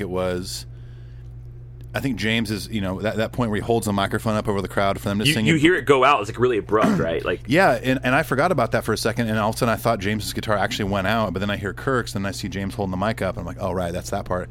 I actually thought that my headphones were fucked up. I was like, whoa. But yeah, because the camera angle is on Lars or something, you don't see James, and then you realize, like, yeah, he's just holding the mic up. Like, it just feels like such a real performance. Oh, absolutely. I'm not leaving this back lounge. I'm just going to see if there's beer in the chest here. Okay. Do you want to talk and say things? Yeah. Okay. So, to me, like, getting to the end of the song, going into that bridge, after the da-da-da-da-da-da-da-da, after that part, to me, when you get into the the crowd starts singing that part before Kirk's solo. Yep. That's the part where I see James kind of put his head back and start looking up at everybody, and you can tell he's just soaking it all in. Because to me, that part of that song is so beautiful and sounds like such a ending part. And right. That's one of those parts that just makes you feel something cool. And like James is just looking at the crowd and looking at everybody like, wow, this is amazing. And that was the note I made, where he's like truly soaking everything in, just enjoying this. Like, even after our entire career, I'm still blown away by something. Love it, dude. I can't express how much I love that, especially as a performer, as someone that, 15 to 18 years into whatever my career looks like, and kind of wrestling with cynicism or being jaded or being kind of over shit. Right. For me to look at one of my heroes like James and see that there's still more to be grateful for and in wonder about, it challenges me to find that place in myself. Yeah, agreed. I know that sounds cheesy, but it's so true. It's very true.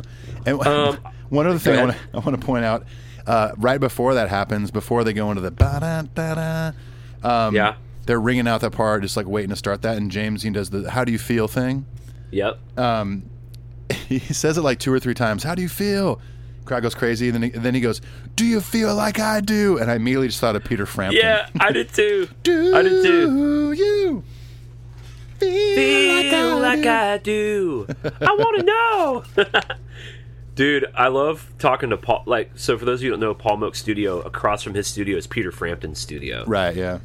And we're always like, did you see him today? Like, like getting his mail and shit. Oh, I've seen him. I've never seen him over there, but really? I do have this story to tell. I've seen him.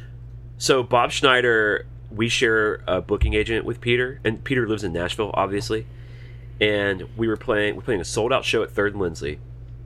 And pretty good show. I was pretty happy with it. Hometown show for me, obviously. Like, I brought my in-laws on my mother and father-in-law. They got to come onto the tour bus and all that shit. It was like a nice show. Yeah. Afterwards, we're backstage in the green room, and our agent from our booking agent, like liaison, comes back and goes, "Hey, Peter's here. Peter Frampton. He came to the show. He doesn't ever do this, but he loved the show, and he wants to come back and say hello to you guys. Is that okay?" Wow. To which I said, "Of course it's okay. Why are you asking me this? What are we going to say? No, Peter Frampton?" What did he say to Peter? Like, he was like, Peter's like, hey mate, I'd like to go say, congrats to the guys on a great show.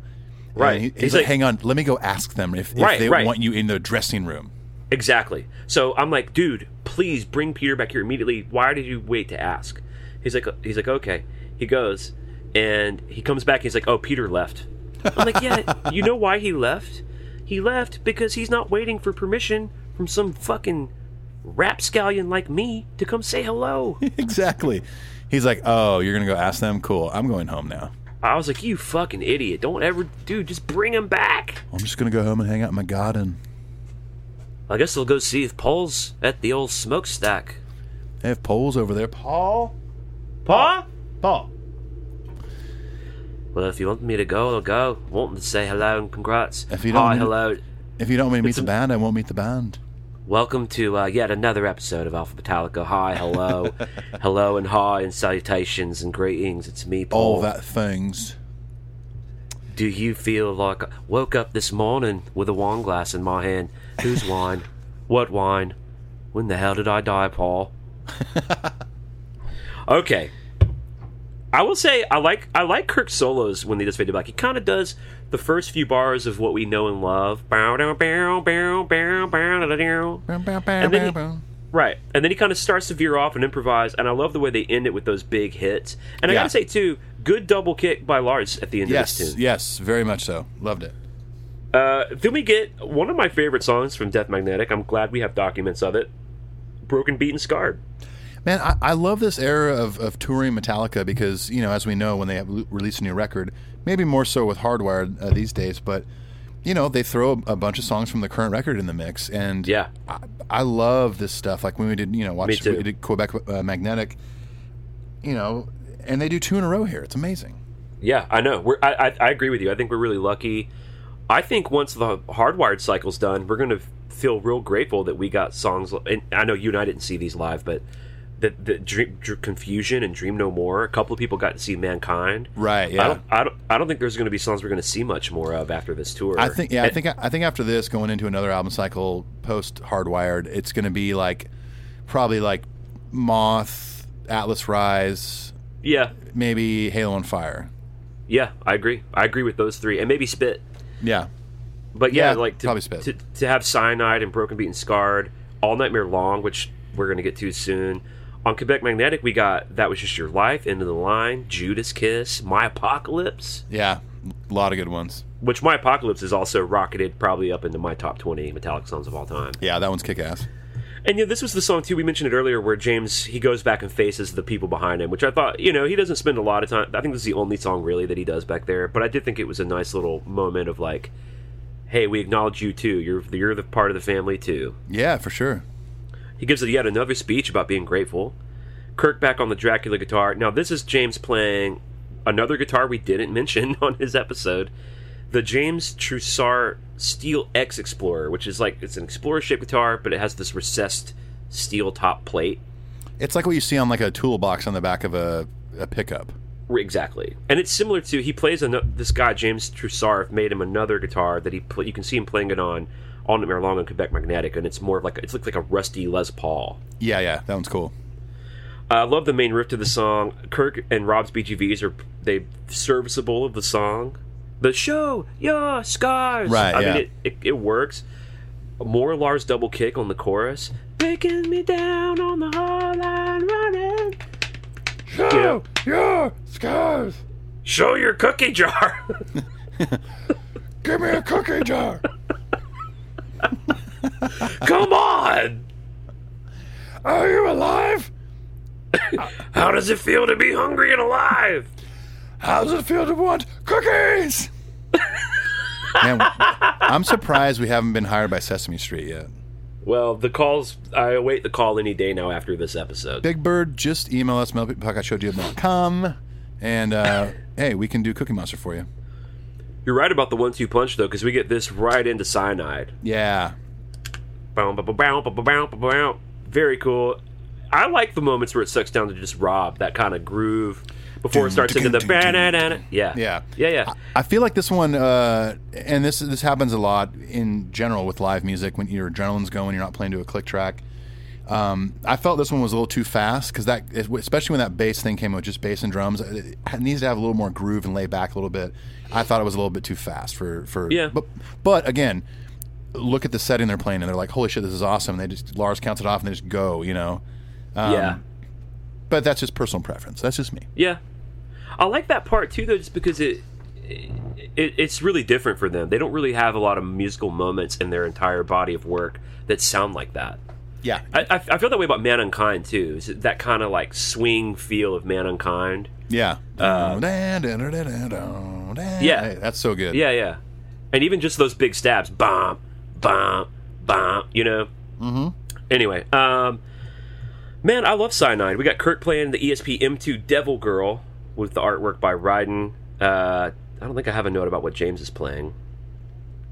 I did make a note about, like, I don't like Robert's jersey vibe. Not New Jersey. His basketball jersey situation. His basketball New Jersey vibe. But I do like that he fucking rocks that Ninja Star, which is emblematic, of course, of the Load and Reload era. I also feel like that's kind of, not that it is a nod to Jason, but Jason was notorious for mostly wearing Metallica shirts during shows. I agree. I think it is a nod to Jason. Well, if we're correct, then even better. It'd be cool though if he would wear like that Flaming Skull shirt or the Sabbath True shirt. I mean, that would be pretty. But I get it too. Spot on with Jason. Well, I don't know. I'm not saying all the time, but I guess he's got to do what Jason did, and he's got to form his own thing, which he has. He definitely has. I mean, he's not the new kid on the block anymore. So I prefer Jason's crab walk. Oh God, we're gonna get into that a little later. Yeah, we got a few walks on this one. I also have a note that I think Kirk especially looks really badass in this DVD. Long hair. He's not kind of gone. He's all grayed out now, but which I think looks cool. But the long hair. He's got a little bit of eyeliner. The sleeveless button up, kind of torn sleeve button up. Yeah. He always looks thin. He always looks healthy. I just wanted to take a pause there and give it up for Kirk looking like a fucking rock star. Yeah, he looked fucking awesome in this one. And I think he plays great all over Cyanide. I love his work on this song. I love his work on Death Magnetic. Right. There's some sort of forum discussion happening right now about Kirk, like his current deal and all this shit. It's mostly kind of gross to read. It's not real fun to read, but I don't really, other than to praise Kirk, I haven't really jumped in. But there's a lot of surprise, like, because people are talking about, like, oh, Hardwired, the solos are unfocused. Okay, we all know that. But there are some people that are saying, but at least it's better than his solos on Death Magnetic. What? And I'm surprised at how many people, honestly, and these are diehards, they really are, how many people think that his soloing work on Death Magnetic is bad. I can't believe it. I can't believe that either. That's ridiculous. It's some of his best guitar playing in his whole career, I think. That is ridiculous. Come on. The Industrial Revolution. Neither industrial nor revolution. Talk. Discuss. What was her name? What was the Coffee Talk lady's name? Linda something? Lydia something? I can't remember. Welcome to Coffee Talk. I'm going to look it up. All right, look it up. Do some research. Some research. I just love too when they Linda Richmond. Linda Richmond, okay. Coffee Talk with Linda Richmond. I really love in any era of Metallica where songs are fresh and new, like in this case Death Magnetic. Yeah. I feel like they play them tighter than the songs they've been playing for 30 years. Because not that they aren't tight on Creeping Death or Master of Puppets or whatever, but there's so much excitement about these new songs and they've probably rehearsed them a bunch. Like Master of Puppets, they don't really need to rehearse. They've been playing that song forever. You know, I feel like with the exception of this one being a little fast, like tempos are pretty good. They're focused. They're excited. Like there's a different kind of energy in these new songs at this moment in 2009 that maybe, I don't know. It's like it's seeing them as like kids just coming out of the garage. Like, we got this new song. Check it out. No, I agree. I think it means more. To land them means more. Yeah, and these totally. are, it is. Like, you've probably got songs that you love that you've written in your career, but these new tunes of yours, you're so stoked on them that you really want to nail them and get them right. And yes, exactly. Dude, when they came out, when I was in the front row of the Snake Pit, I've mentioned this a few times, but when they came out and were playing Hardwired, James had his eyes closed and was just hammering that riff. Yeah. Like it just really mattered to him. Yeah, and like I was on the verge of tears for a second. It was that. That's beautiful, man. You just feel it coming up like a wave, and you just kind of got to let it crash on you. And I think that's the same. He feels the same way about the Hardwired tunes. Like, these are his new little babies. He wants to make sure he delivers them to the world as best as they can be. Exactly. Yeah, I agree. So it's cool.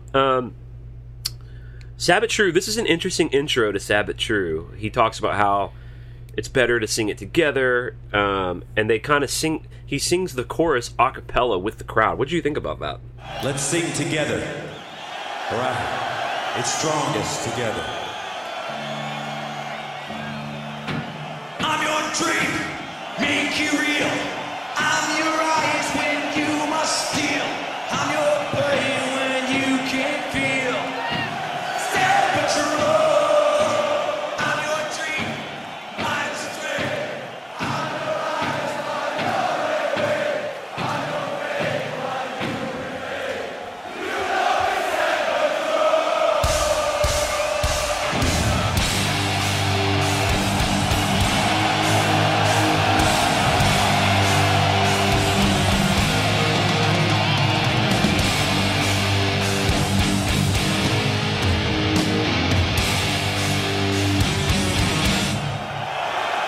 I thought it was cool. I mean, it's not like James has to teach it to the crowd. Like, hey, have you heard this one? Let me teach this to you.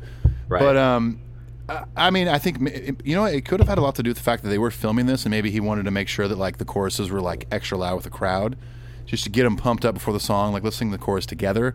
I don't know. I mean, I can't say that I've really seen him do that.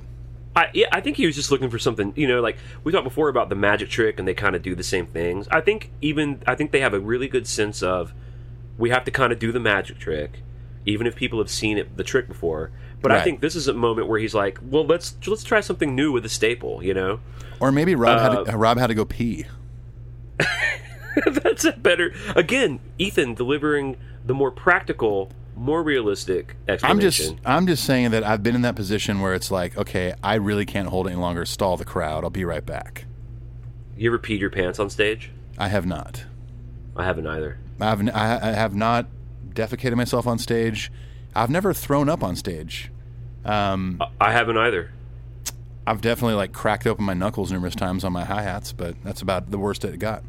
I have peed right off the stage, like in little corridors and hallways and shit. Yeah, I've done that, yeah. Like at my house. I'm doing that right now. I actually took my microphone to the corner of my studio, and I'm peeing as we speak. But what was the tune where he had the crowd split up doing, was it God That Failed? Oh, that was my Friend in Misery. Or My Friend in Misery. It was the, oh, right. Oh. That's pretty cool. Yeah, that was awesome. And maybe they don't work as well, but I like the idea that he's trying. He's still kind of pushing for something new that feels different. Listen, if James Hetfield asked me to do something in the crowd, I'm going to fucking do it. We got Kirk on the... we mentioned correctly on the Kirk's Gear episode that this Black Jackson is kind of usually what he plays. The Black Jackson V for Sabbath True, the tuned down stuff. James is playing yet another guitar we did not mention, the ESP Explorer Vintage Nash, which is like an older Explorer that he bought himself off eBay. Apparently, he buys a lot of shit off eBay. Could you imagine knowing if something you sold was bought by because surely he has like a pseudonym, or he has like a PA do it or something. Right, it's like Hames Jetfield. I almost spit my beer out. And someone's like, haha, very funny, man. You got get it. You like Metallica. Here, buy my Explorer. Oh, it's James Hetfield. Then the guy watches this show, and he's like, oh, fuck, it was him. It's like Mama Het. Yeah. What would be amazing is if his screening for eBay was like Maeve Disdain. Dave Mustaine's butthole at ebay.com. I did think it was funny that Rob appears to be playing a Killer Clowns from Outer Space bass. Yeah, that clown bass I think he's had for a little bit. Is that what it's from? Is it from Killer Clowns from Outer Space? I'm not sure. Are you familiar with that B movie? I know the movie. I haven't seen it in probably 20 years. Yeah. I watched it the other night for the first time in about 20 years. Not great. Yeah, I'm sure. Not great. Yeah, I can't confirm or deny that it's from that movie, but there's definitely a clown on the bass, I can tell you that. I'm looking it up right now. It is the Killer Clown. Is it? Sonus RT5. Oh, okay. And obviously we haven't done our Rob episode yet. All of this will be made known once we do the Rob episode. Well, consider that bass logged for the episode. Okay. Anything else to say about Sabbath True? We get more Cookie Monster time. Yeah. First of all, Kirk nails one of his best. It's one of his best solos. Is Sabbath True? Agreed. And he fucking nails it in this performance. But then on the "I'm your dreams, I'm your dreams, I'm your eyes," he does it. That goes, "I'm your hungry cookie candy monster." Of course, we got James doing the big detuny thing at the end. Right, and then Rob does it. And then Rob fucking does it. How heavy is that?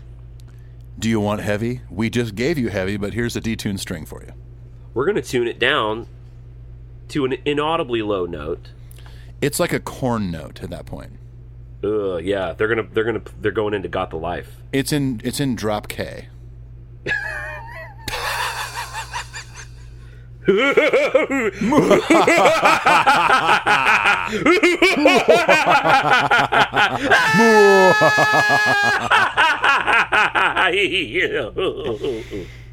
Get it? Okay. Then we get the intro tape for one. Always exciting, and it doesn't matter what pyro they do or whatever. It's like you hear the war sounds, you hear the screaming, you see the power going off, the lights going crazy. It's like we're getting fucking one. This is awesome. It's never not exciting. I totally agree. Yep. The lights are all out except for these cool little underlit blue lights on the Death Magnetic guitar cabinets. Yeah. Of course, there was a little bit of pyro involved. I love that the crowd is singing the doo-da-doo-da. Yeah. Doo-da-doo-da. That's a very common thing in Europe, I've noticed, even when I was working for Kings of Leon. Like, certain parts of songs, like, the crowd will just sing the riff. Yeah. You know, I know it is common with Metallica on certain parts, like Fade to Black or whatever, but little things like this, the crowd going doo-da-doo-da is so cool. Yeah, it's cool. It's cool. It's like a way to be interactive with a non-singing part. I like it. Kirk on the hot caution guitar. He does good on the solos. James back on the Ken Lawrence Explorer. You're right. Like, you can bet with high accuracy if they're playing one of the ballads that James is playing that Ken Lawrence guitar. Yep. Oh yeah, if they did Sanitarium, he would have played it. Rob on the white P bass. I just have a note. I mean, who knows how many times we've said this on the show, but I just wrote a note that said this song is a masterpiece. Yeah. Man, I will say, and maybe they doctored it up in post to release this DVD, but the machine gun part on the double kick is pretty fucking rad. It's better than the Quebec Magnetic. The reason I don't think they doctored it up is because it's not very good on the Quebec Magnetic. So it's like, right.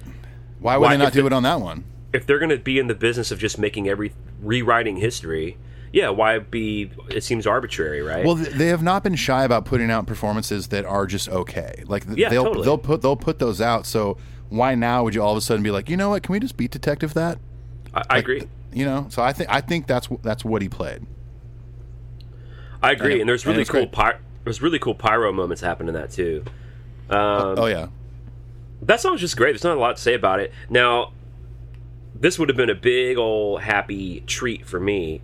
First of all, they just played one. That's enough treats for me for a lifetime.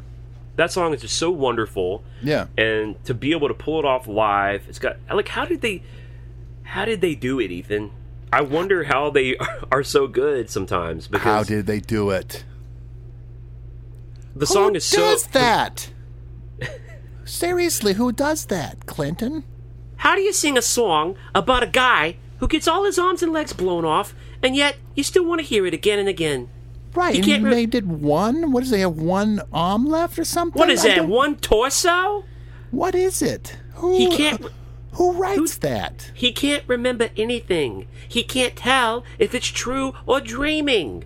But deep down inside, he feels to scream. He wants to just yell. A terrible silence stops him.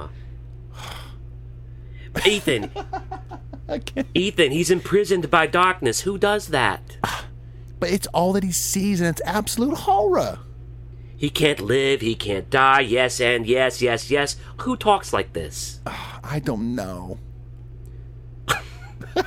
Wow. It's His like body, we're in the same room. His body, Ethan, is his holding cell. It's terrible. I hate that for him. Who stays in an apartment like that? Who does that? Now, so anyway, that song is such a masterpiece to me. So magnificent, such a ride. That ends, and it's almost like I need a break before I pee my panties.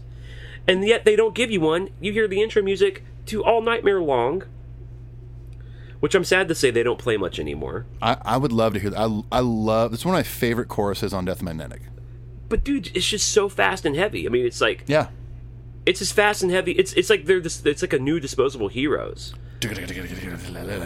Just, but even that great descending thing that Kirk does. Luck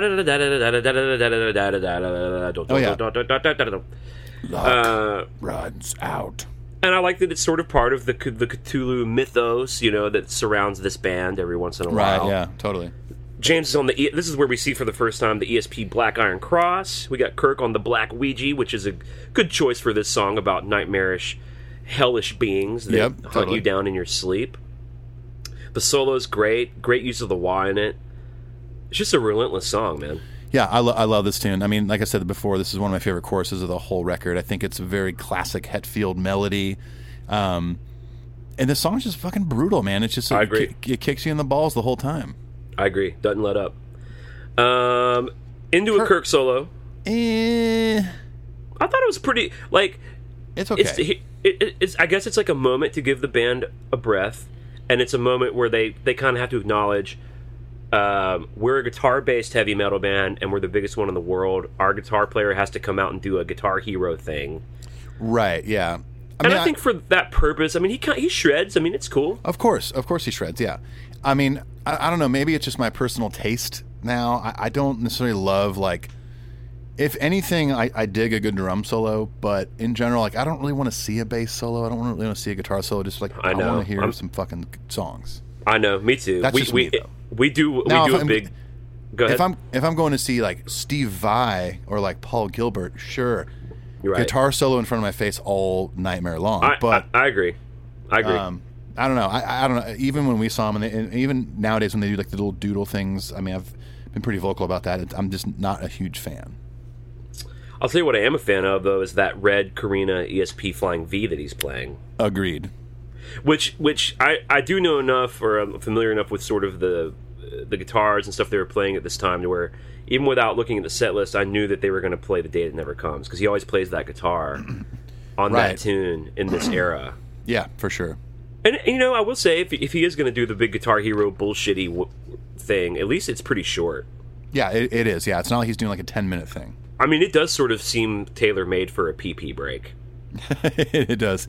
Lars is like, it's my turn to pee now.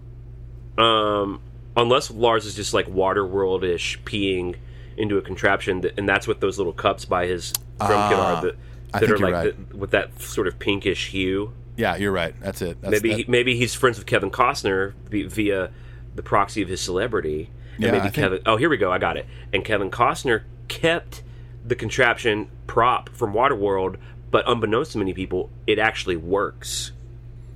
So Kevin's been peeing into that thing and drinking his own urine, a la the opening scene of Waterworld, since 1994. And he's given the prototype to Lars Ulrich, who then uses it and pees into during Dyers Eve, and then drinks his own urine, so he can finish out the show with Seek and Destroy. Amazing. So that's it. Yeah, that's it. I do like that when they start Day That Never Comes, James is sort of pensively sitting on one of the cabinets. I love that he's sitting on the cabinets just like chilling, like, all right, I'm going to do my intro. Again, I think kind of soaking it in. It's a great moment. Like, it's a new song for people. It was the first single. And he's just, and that intro is so cool, you know. I agree. Before Lars and Kurt come in, it's so nice. And another song that, you're right, like, they don't have any other songs that start real high like that.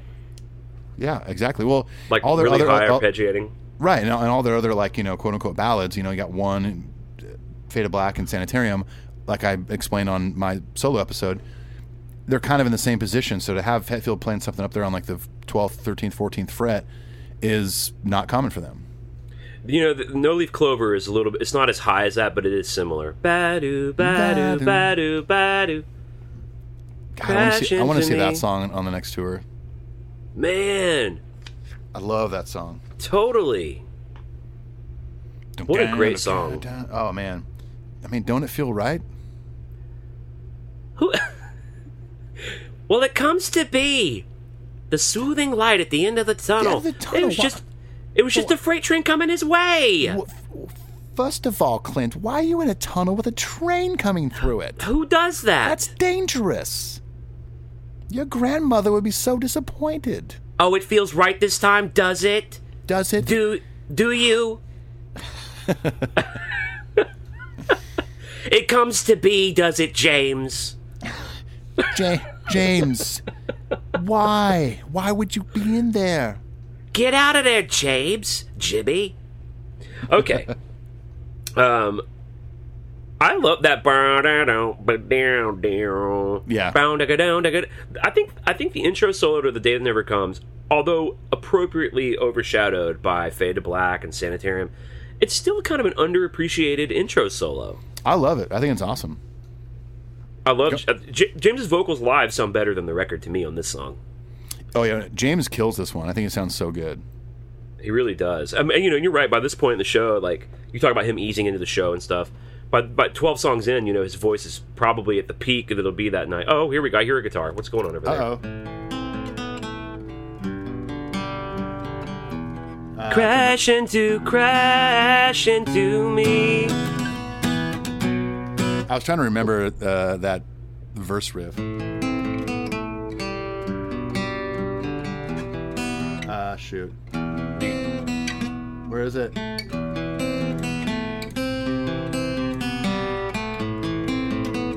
Something like that. I love that one. Born to crash into me. Born to be wild. Hike up your skirt a little more. Born in the USA. Okay. You know what I noticed when I was watching this on YouTube? What's that? It has 6 million views. Yeah. That's a lot. And it's free. Like, just all that revenue that would have been DVD sales. Yeah, totally. And I was watching it myself. I just got a Blu-ray player for like Christmas a year ago because I want to collect all my favorite movies on Blu-ray. Right, but before that, I didn't even have a way to play a DVD. Yeah, I mean, I had a 5-disc DVD player one time. It's pretty sick. Jesus Christ. My dad gave it to me, just in case you want to watch 5 movies in a row, Which, sometimes I do want to just sit on my couch for 10 hours straight. Of course. But honestly, right now, the only way to play DVDs in my house are my computer or my PlayStation 2. Dude, my computer doesn't even have a disc drive. That's crazy. That's crazy. Who does that? He made a computer without a drive? Without a disc drive? I mean, I don't even know what that is. Who does that, Dell? I like VHSs and Beta. Betamax? Clint, you gotta see my Laserdisc collection. Oh, honey, I can hardly carry it up the stairs to my apartment in my brownstone. I've got, okay, listen to me. I've got Quebec Magnetic and Live Shit, pardon my French, on Laserdisc. Who talks like that, really? Binge and purge? Okay, we're getting into some exciting moments here. Not as if there haven't been any yet. Now we're getting to the exciting part of the show. They do the big feedbacky, hangy thing into Master of Puppets, one of the greatest metal songs ever written on the whole planet. Possibly the best. No guitar changes, by the way. James still playing the Explorer, Kirk on that Carina, Rob's playing the white P bass. Real solid Puppets performance. Yeah, very solid. There's not much to say about it. Great James solo. First James solo of the night. Yeah, Kirk nails his part. Overall, just a great performance. Yeah, of course. And we've gloated about it before. I mean, we always love when James takes a solo. Now, this ushers us into, I guess what could arguably be described as the most exciting moment of the show because of what the song they play next. Like, it's only been played 35 times. Yeah, it's not often played. And they didn't play it for the first time, although it came out on 1988's And Justice for All. They didn't play it for the first time until 2004. That's crazy. And we're of course talking about the magnificent thrash masterpiece, Dear Mother, Dear Father Earth, Dyers Eve. Dear Mother, Dear Father Earth. What is this hell you put me through? I mean, he's outgrown that frickin' lullaby? Innocence torn from me. Without your shelter. It's a really good performance, man. They sound real tight. Like, yeah, they probably rehearsed good. the shit out of this before this tour. Oh, they played it a lot in 2009. Yeah. Got another one I would love to see them play live. Me too. I mean, it's real unlikely. Yeah, probably. It's interesting, too, that they have an intro tape for it. There's great pyro during the song on this DVD. Kirk's back on the Mummy. James back on the ESP Iron Cross. Now, people have been disappointed by this. I understand their disappointment, but I don't share it. In that there's no kick drum in the verses. Oh, no double kick? Or no double kick is what I mean. Right. It's just more of the blast beat thing. You know what? When I first watched this performance, I didn't even notice because I was just so into the fact that they were playing this and it sounded so good. Right. And then when I rewatched it for this episode, I was like, oh, it's not there. But it didn't bother me. Yeah. And you know what? That's one of the fastest double kick parts in all of Metallica's catalog. Lars might have been like, you know what? Like, I'd rather just play it normal and not fuck up every single verse. I don't really ever notice it either. Like, I guess there are some double kick moments in Moth and the song Hardwired that people complain that he doesn't play. And I don't, it's similar to you, what you just said. Like, I don't even notice it until they say it. Well, yeah, that, and I think, or I wouldn't be surprised, I should say, that in the studio, they might be like, man, it'd be cool to put a double kick part right here. And even if they copied and pasted it in and thought, you know, this is going to be great for the record, but live I'm going to do something different. Like, I could see a band going that route too. Sure. Like, on the album, this is going to fucking kill. Live, people might expect it, but we're not going to do it, so sorry.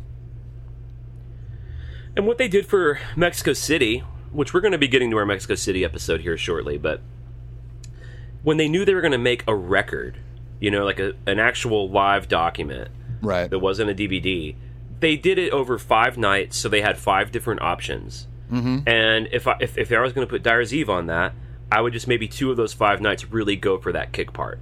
Right, exactly, just in case.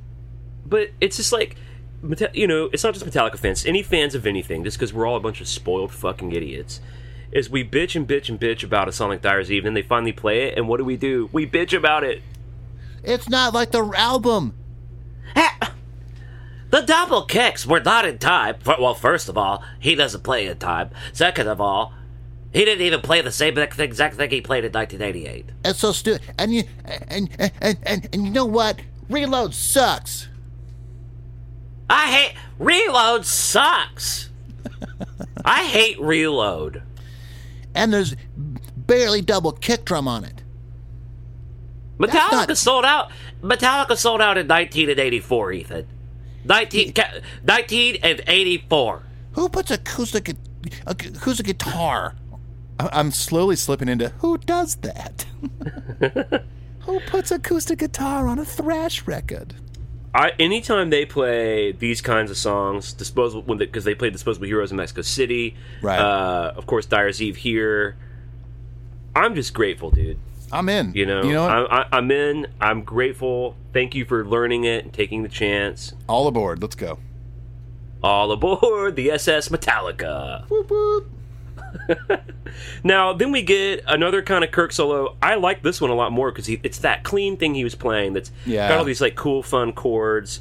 It feels very melodic and moody. And then, of course, we get...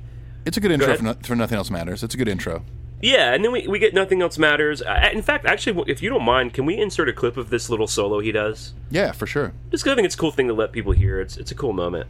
Put your eyes and ears up here for my friend, Mr. Kirk the Ripper Hammett.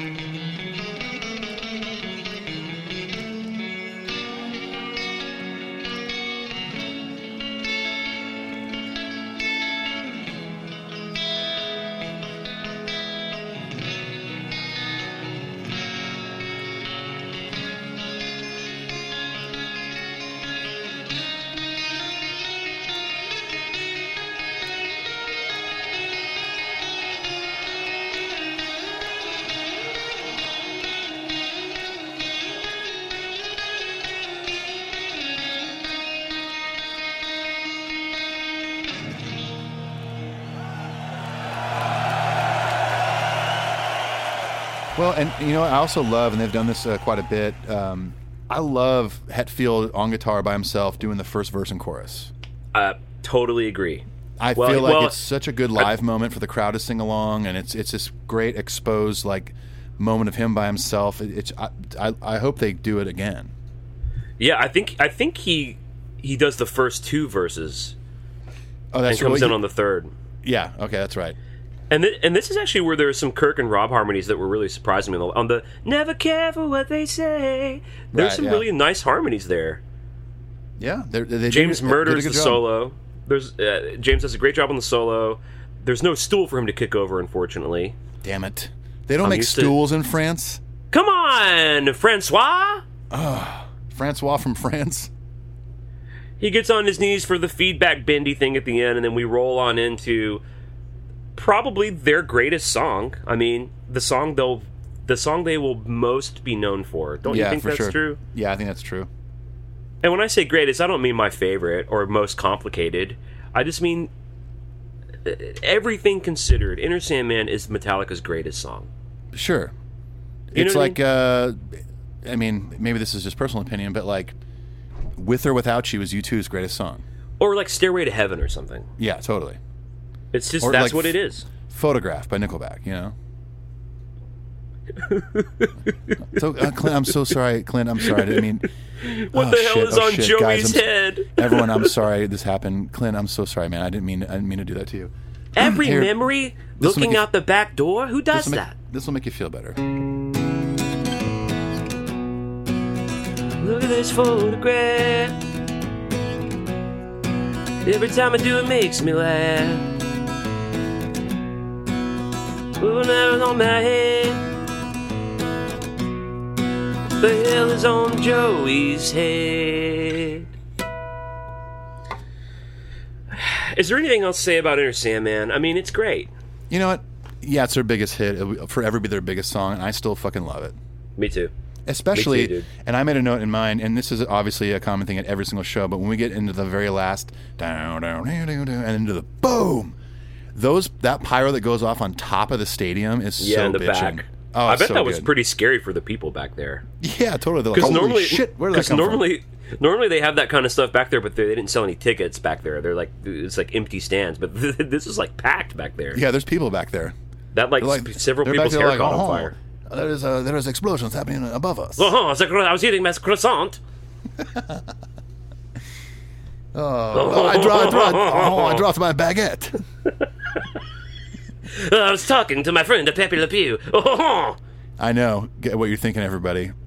We definitely sound like French people.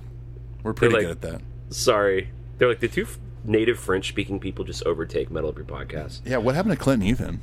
I will say before we move on from Enter Sandman into the 3 encore tunes, if you haven't yet heard our good friend Tom Quee over at Alpha Metallica, we tease his accent on here, but we love him over there. Ethan and I both did an episode as a guest on his show talking about Enter Sandman. That's right, yeah. So you can hear a 40-minute conversation with the three of us about how much we actually love that song. I recommend checking it out, and Tom's show in general. It is compelling and insightful. I like you using the word compelling. It's a good word, man. I like it. Yeah, it is a good word. I'm compelling in my pants right now. How about that? I've been compelling most of today. We move into the encore. Now, I know you're probably stoked about this. We get Stone Cold Crazy. Yeah, dig it. Love it. Which I got to say, this is probably... I don't like that song very much, particularly the Grammy Award-winning recording. I just don't like it. But this version is fucking awesome. Like, yeah, they kill it here. They sound great, and Kirk's solo is so great. We got to mention Kirk teasing Freight into Sanity before, which I know is very titillating for most of us who missed that song as a staple in the set. Not a staple, but missed that song like in the medleys or whatever. People, that's Brad Blazek's favorite Metallica song. Yeah, it is. It is. I love that song. Obviously, I covered it. I love it. It just sucks that there's not a lot of opportunities to hear it live. James has mysteriously done a bit of a costume change. He's added a tattered denim vest. Oh, really? What was the... he started off with a sleeveless shirt, and then I think... I want to say it was after... One second. I think it was after 1. They had the All Nightmare Long clip playing, and then he comes out with a normal sleeved T-shirt.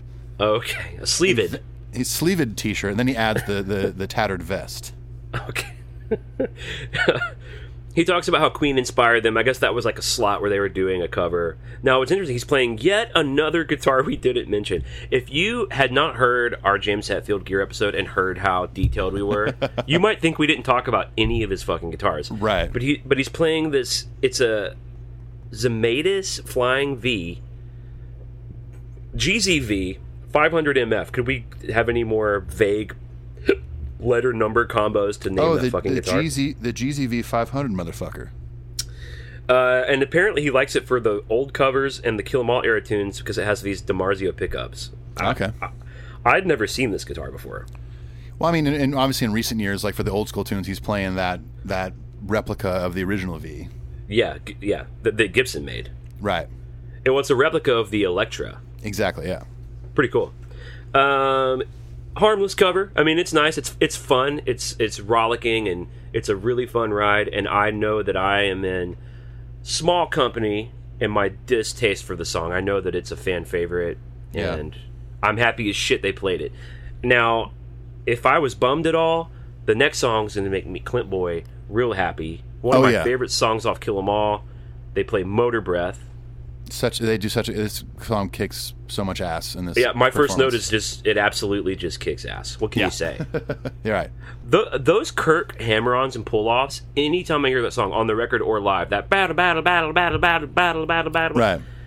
I just think that part is so simple but so fucking fun as a guitar player. Yeah, it totally is. I love that part. It just fucking rocks, dude. Yeah, man, it rocks. It really rocks out in the middle of fucking nowhere. Man, when Kirk Hammett rocks out on that part, man, so good. You know what I like to do when I'm rocking out? Sometimes when I'm rocking out, my throat gets dry, and nothing soothes the dry, arid corners of my throat like Coca-Cola Classic. Rock out with Coke. I thought you were going to do a commercial for the Halls of Medicine. I could do a commercial for the Halls of Medicine, the Annals of Medicine. Yeah, when you're rocking out. You know, it's good when you're rocking out 8 hours of sleep. Exactly. Drink lots of water, go to bed early, take some probiotics. And you will feel dynamite the next morning. Maybe a little juicing. So now, after Motor Breath, they don't leave the stage, but they're kind of like waiting around for the second encore. And this is where they actually do show extended shots of Lars, who seems to be really taking all, like, the crowd in. You're on the other side of a kick-ass show. Like, I gotta imagine when you're documenting a show that might potentially be a DVD or whatever, when you burn it down and you know that you're on the other side of it and that it was good, that's got to be a very relieving feeling. Of course, yeah, absolutely. I did with my old ska band, we did a live record and recorded over 3 nights on tour. And every night that we really felt like we nailed it, it was a good feeling, like, knowing that, like, and this is like, I mean, they worked in Pro Tools with it, but like when I talked to the guys that recorded it, they're like, yeah, we didn't really alter anything as far as like timing, whatever, because we didn't play to a click or anything, so much like Metallica. But it was a good feeling walking off stage, like, man, we fucking nailed it tonight. That's going to sound good, you know? Yeah, that's cool. He just seems, you know, his work is mostly done. They got one more song to do. They landed it. They're in a fucking amazing place in an amazing country. It's just so weird they can go anywhere in the world, and there's just tens and tens of thousands of people that show up wearing Ride the Lightning shirts and, you know, like Load Era shirts and banners from other countries, and know all their songs, even if it's not an English-speaking country. It's just... Right. What a fucking wild ride those dudes have been on for so long. Hang on a second. They don't speak English over there? Hey, wait a minute. I think we should call them goddamn motherfucking freedom fries is what I think. That's right, you know man. what? You know what we'll do? We'll put a boot in your ass. That's the American way, man.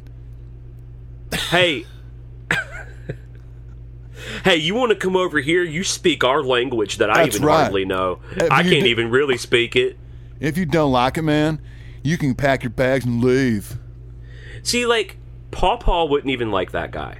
I don't think Paw would be friends with him. Hey, you know what? If you don't speak our language, you can get the heck out of here.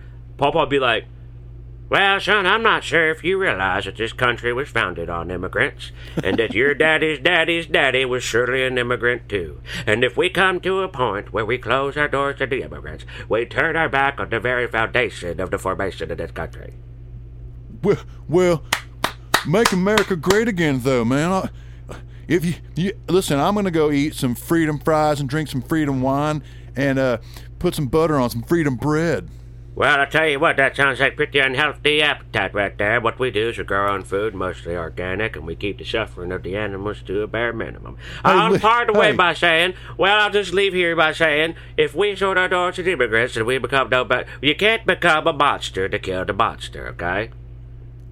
Well, listen, man, I'm just trying to make this country better, and if you don't like it, you can leave. You sound like a hippie. Well, I smoked a little bit of grass in my day, but I'm drug-free these days. I can't really, and my body doesn't have the constitution for it. But I reckon what'll truly make America great again is when we remember that we are a country with open doors and open borders. Well, you know what, man? Freedom is my drug. Well, I hope you won't mind me saying I hope you overdose on it this very evening.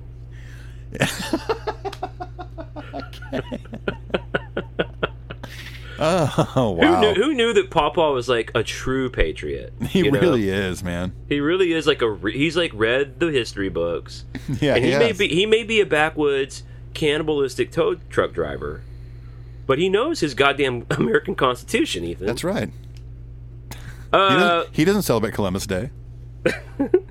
Let's talk about Seek and Destroy so we can get out of here. All right, let's do it. They played it. That's about it, folks. James is back on that ESP Explorer Nash, Kirk on the old Jackson V. I do like to do this whole tune with all the house lights on. Yeah, I love that. He even asked, like, hey, can we see everybody? That Pearl Jam does. Pearl Jam does that right. sometimes too. Yeah, it kind of takes like all the like. It's like, look, we're all here together. All the show business, magic trick shit's gone. Yeah. Let's just sing it together and be able to look at each other in the eye. They drop all the fun fucking Death Magnetic, Black Beach Balls. They're all kicking them around. It's not quite as fun as the Quebec Magnetic where they're wearing the masks for Halloween. Right, sure. But it does still... It's weird because it feels like they just had this kick-ass 2-hour show, and then it feels like at the very end of it, they're having a party. Exactly, yeah. It's no, really cool. I love when bands do that and turn all the house lights on, like, or even when was it on Quebec Magnetic where the first song all the house lights were on? They do that on Cunning Stunts. Or Cunning Stunts, that's what it was. Yeah, they do So What, and then they play that with all the lights on, and then as soon as that ends, all the lights go out and they go into Creeping. Yeah, I love that. I love that on either end of the set. Yeah, I agree. Quebec Magnetic starts all dark, and there's only for the whole That Was Just Your Life performance. That's right. There's only a light on James's face. That's right. That's so fucking creepy and cool. I know, so cool. I miss that song, man. Death Magnetic is such a treasure of great Metallica songs. It really is. And you know, it's been out long enough now. I mean, it's 10 years old this year. And, yeah, that's true. You know, I can honestly ignore the production and mixing flaws nowadays. Absolutely. I can listen to it for what it is. Like, yeah, it doesn't sound great, but you know what? I put my mindset is like, this is a thrash record, and it kind of sounds like a thrash record, and it's great songwriting, great solos, great drum parts, all that stuff. Yeah, I mean, it's kind of like what was exciting. It has elements of what was exciting about the first 3 or 4 records, but it's the mature songwriting. You know, the songwriting's mature. Right. What's going on over there? Do you have a guitar again? No, sorry. I moved my arm and I hit the cable that was plugged into my phone, and it unplugged you for a second. So we're all good. We're fine now. Everything's fine here.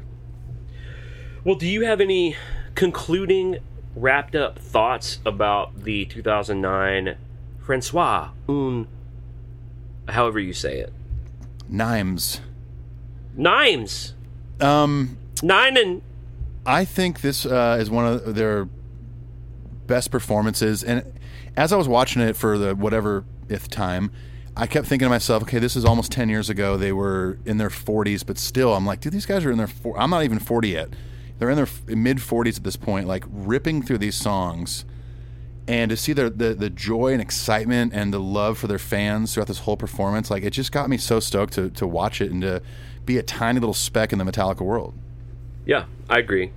You know, I'm not complaining that they document all this stuff. I'll take more of it.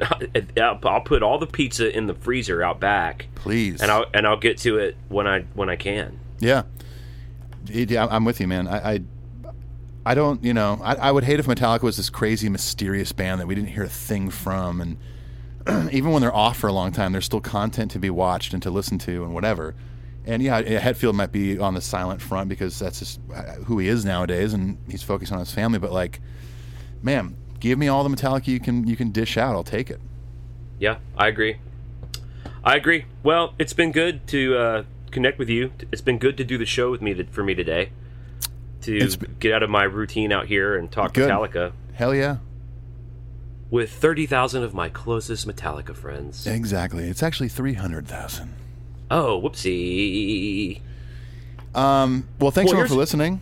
Yeah, we appreciate it. It's always good to hang here with you folks. We're, of course, on the socials all throughout the week. If you just can't get enough of me and Ethan, come hang with us on Instagram and Twitter, all that stuff. Now, I will leave you by saying, go leave the iTunes review if you haven't. It only takes a second. Or don't do it. Both totally A-okay. We're fine. I'm leaving you guys with some homework. So there's some homework. No, that's number 1. Number 2, go watch every season and every episode back ordered of American Gladiators. Okay. Yes, you heard the clip earlier. You've got to watch it. Also, if you haven't seen The Karate Kid, what the fuck is your problem? Go see The Karate Kid. Go rent it, buy it on iTunes, whatever, and then watch Cobra Kai because it's fucking great. Then watch Cobra Kai. Then check out our Patreon. And then, at the bare minimum, don't forget the limited edition. We only have about 20 more out of 30 available. Cover Our World Blackened t-shirts. You can find the link to go find the campaign for those shirts. They're only $18. And you can get them in 3 different colors, black, gray, or white. They have them in all sizes and will ship to anywhere on the goddamn planet.